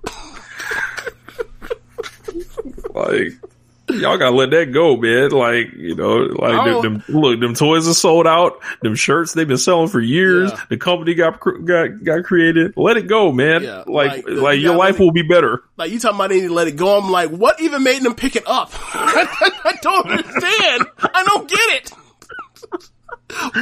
What did they do to you? Show me when they touched you on the bear. Bro. Y'all real mad they ain't come show up at the Royal Rumble, I guess. Like if you don't like them, because like, you know, they're some of them may be MAGA or are MAGA. Like, okay, I get that, but like, this ain't where that's coming from. This ain't where that's coming from. It's not. Because the same motherfuckers will go out there and praise the MAGA ass Jericho too. Yeah. And Cody's more MAGA than all of them. Yeah. It's a quite interesting situation. Yeah. But one day, maybe they'll be honest and tell us what really bothers them about Kenny Omega and the Young Bucks. I would love to hear it. But I don't have anything else besides that. An awesome weekend overall of wrestling, and check out my series, I guess, that I got going on YouTube, Deconstructing Family Music Life, my album that is available on iTunes and anywhere you are streaming music. You can just type it in and I'll be right there. Yeah. I listened to the deconstruction of the all-time greatest or whatever. No. I wanted the props. That's right. I want the props. I don't know why I confused all-time greatest, but yeah, I was like, thank you for not like throwing that drop that I did and talk about that. I'm glad you left that shit alone. I'm glad. I appreciate you doing that. He was like, yeah, we were doing this podcast, and then James went off some thing about Defying Rap, and then like we cut off the podcast, and then I put a mic in front of his face and say replicate that, as opposed to just like cutting the audio. I appreciate that, so thank you. Because I remember when you actually did that shit, I was like, I don't want to really do this, but my homeboy want to do it, so fuck it. But yeah, appreciate had to get his alone. Had to get his man on the album, you know. My God. You know. Okay. You know, get this man on the song, you know. Yeah, so it'll exist forever. Oh my God. Yeah, that's how the internet works, unfortunately. Yeah, that's the end of the show. Be sure to rate us on whatever app you're using to listen to this. Tell the folks about the Social Suplex Podcast Network. Be sure to visit ProWrestlingTees.com/Social Suplex and pick up some official Social Suplex Podcast Network merchandise. Be sure to check out the other shows on the network. On Sundays, we have this show, Monday, One Nation Radio. On on Tuesdays, we have Keep It a Strong Style. On Wednesdays, we have the Ricky and Clyde Wrestling Podcast. On every other Wednesday, we have Roman Watches Shit. On Fridays, we have 8-Bit Suplex. And on Saturdays, we have All Things Elite. Thanks for listening, y'all. Yep. Later. Peace.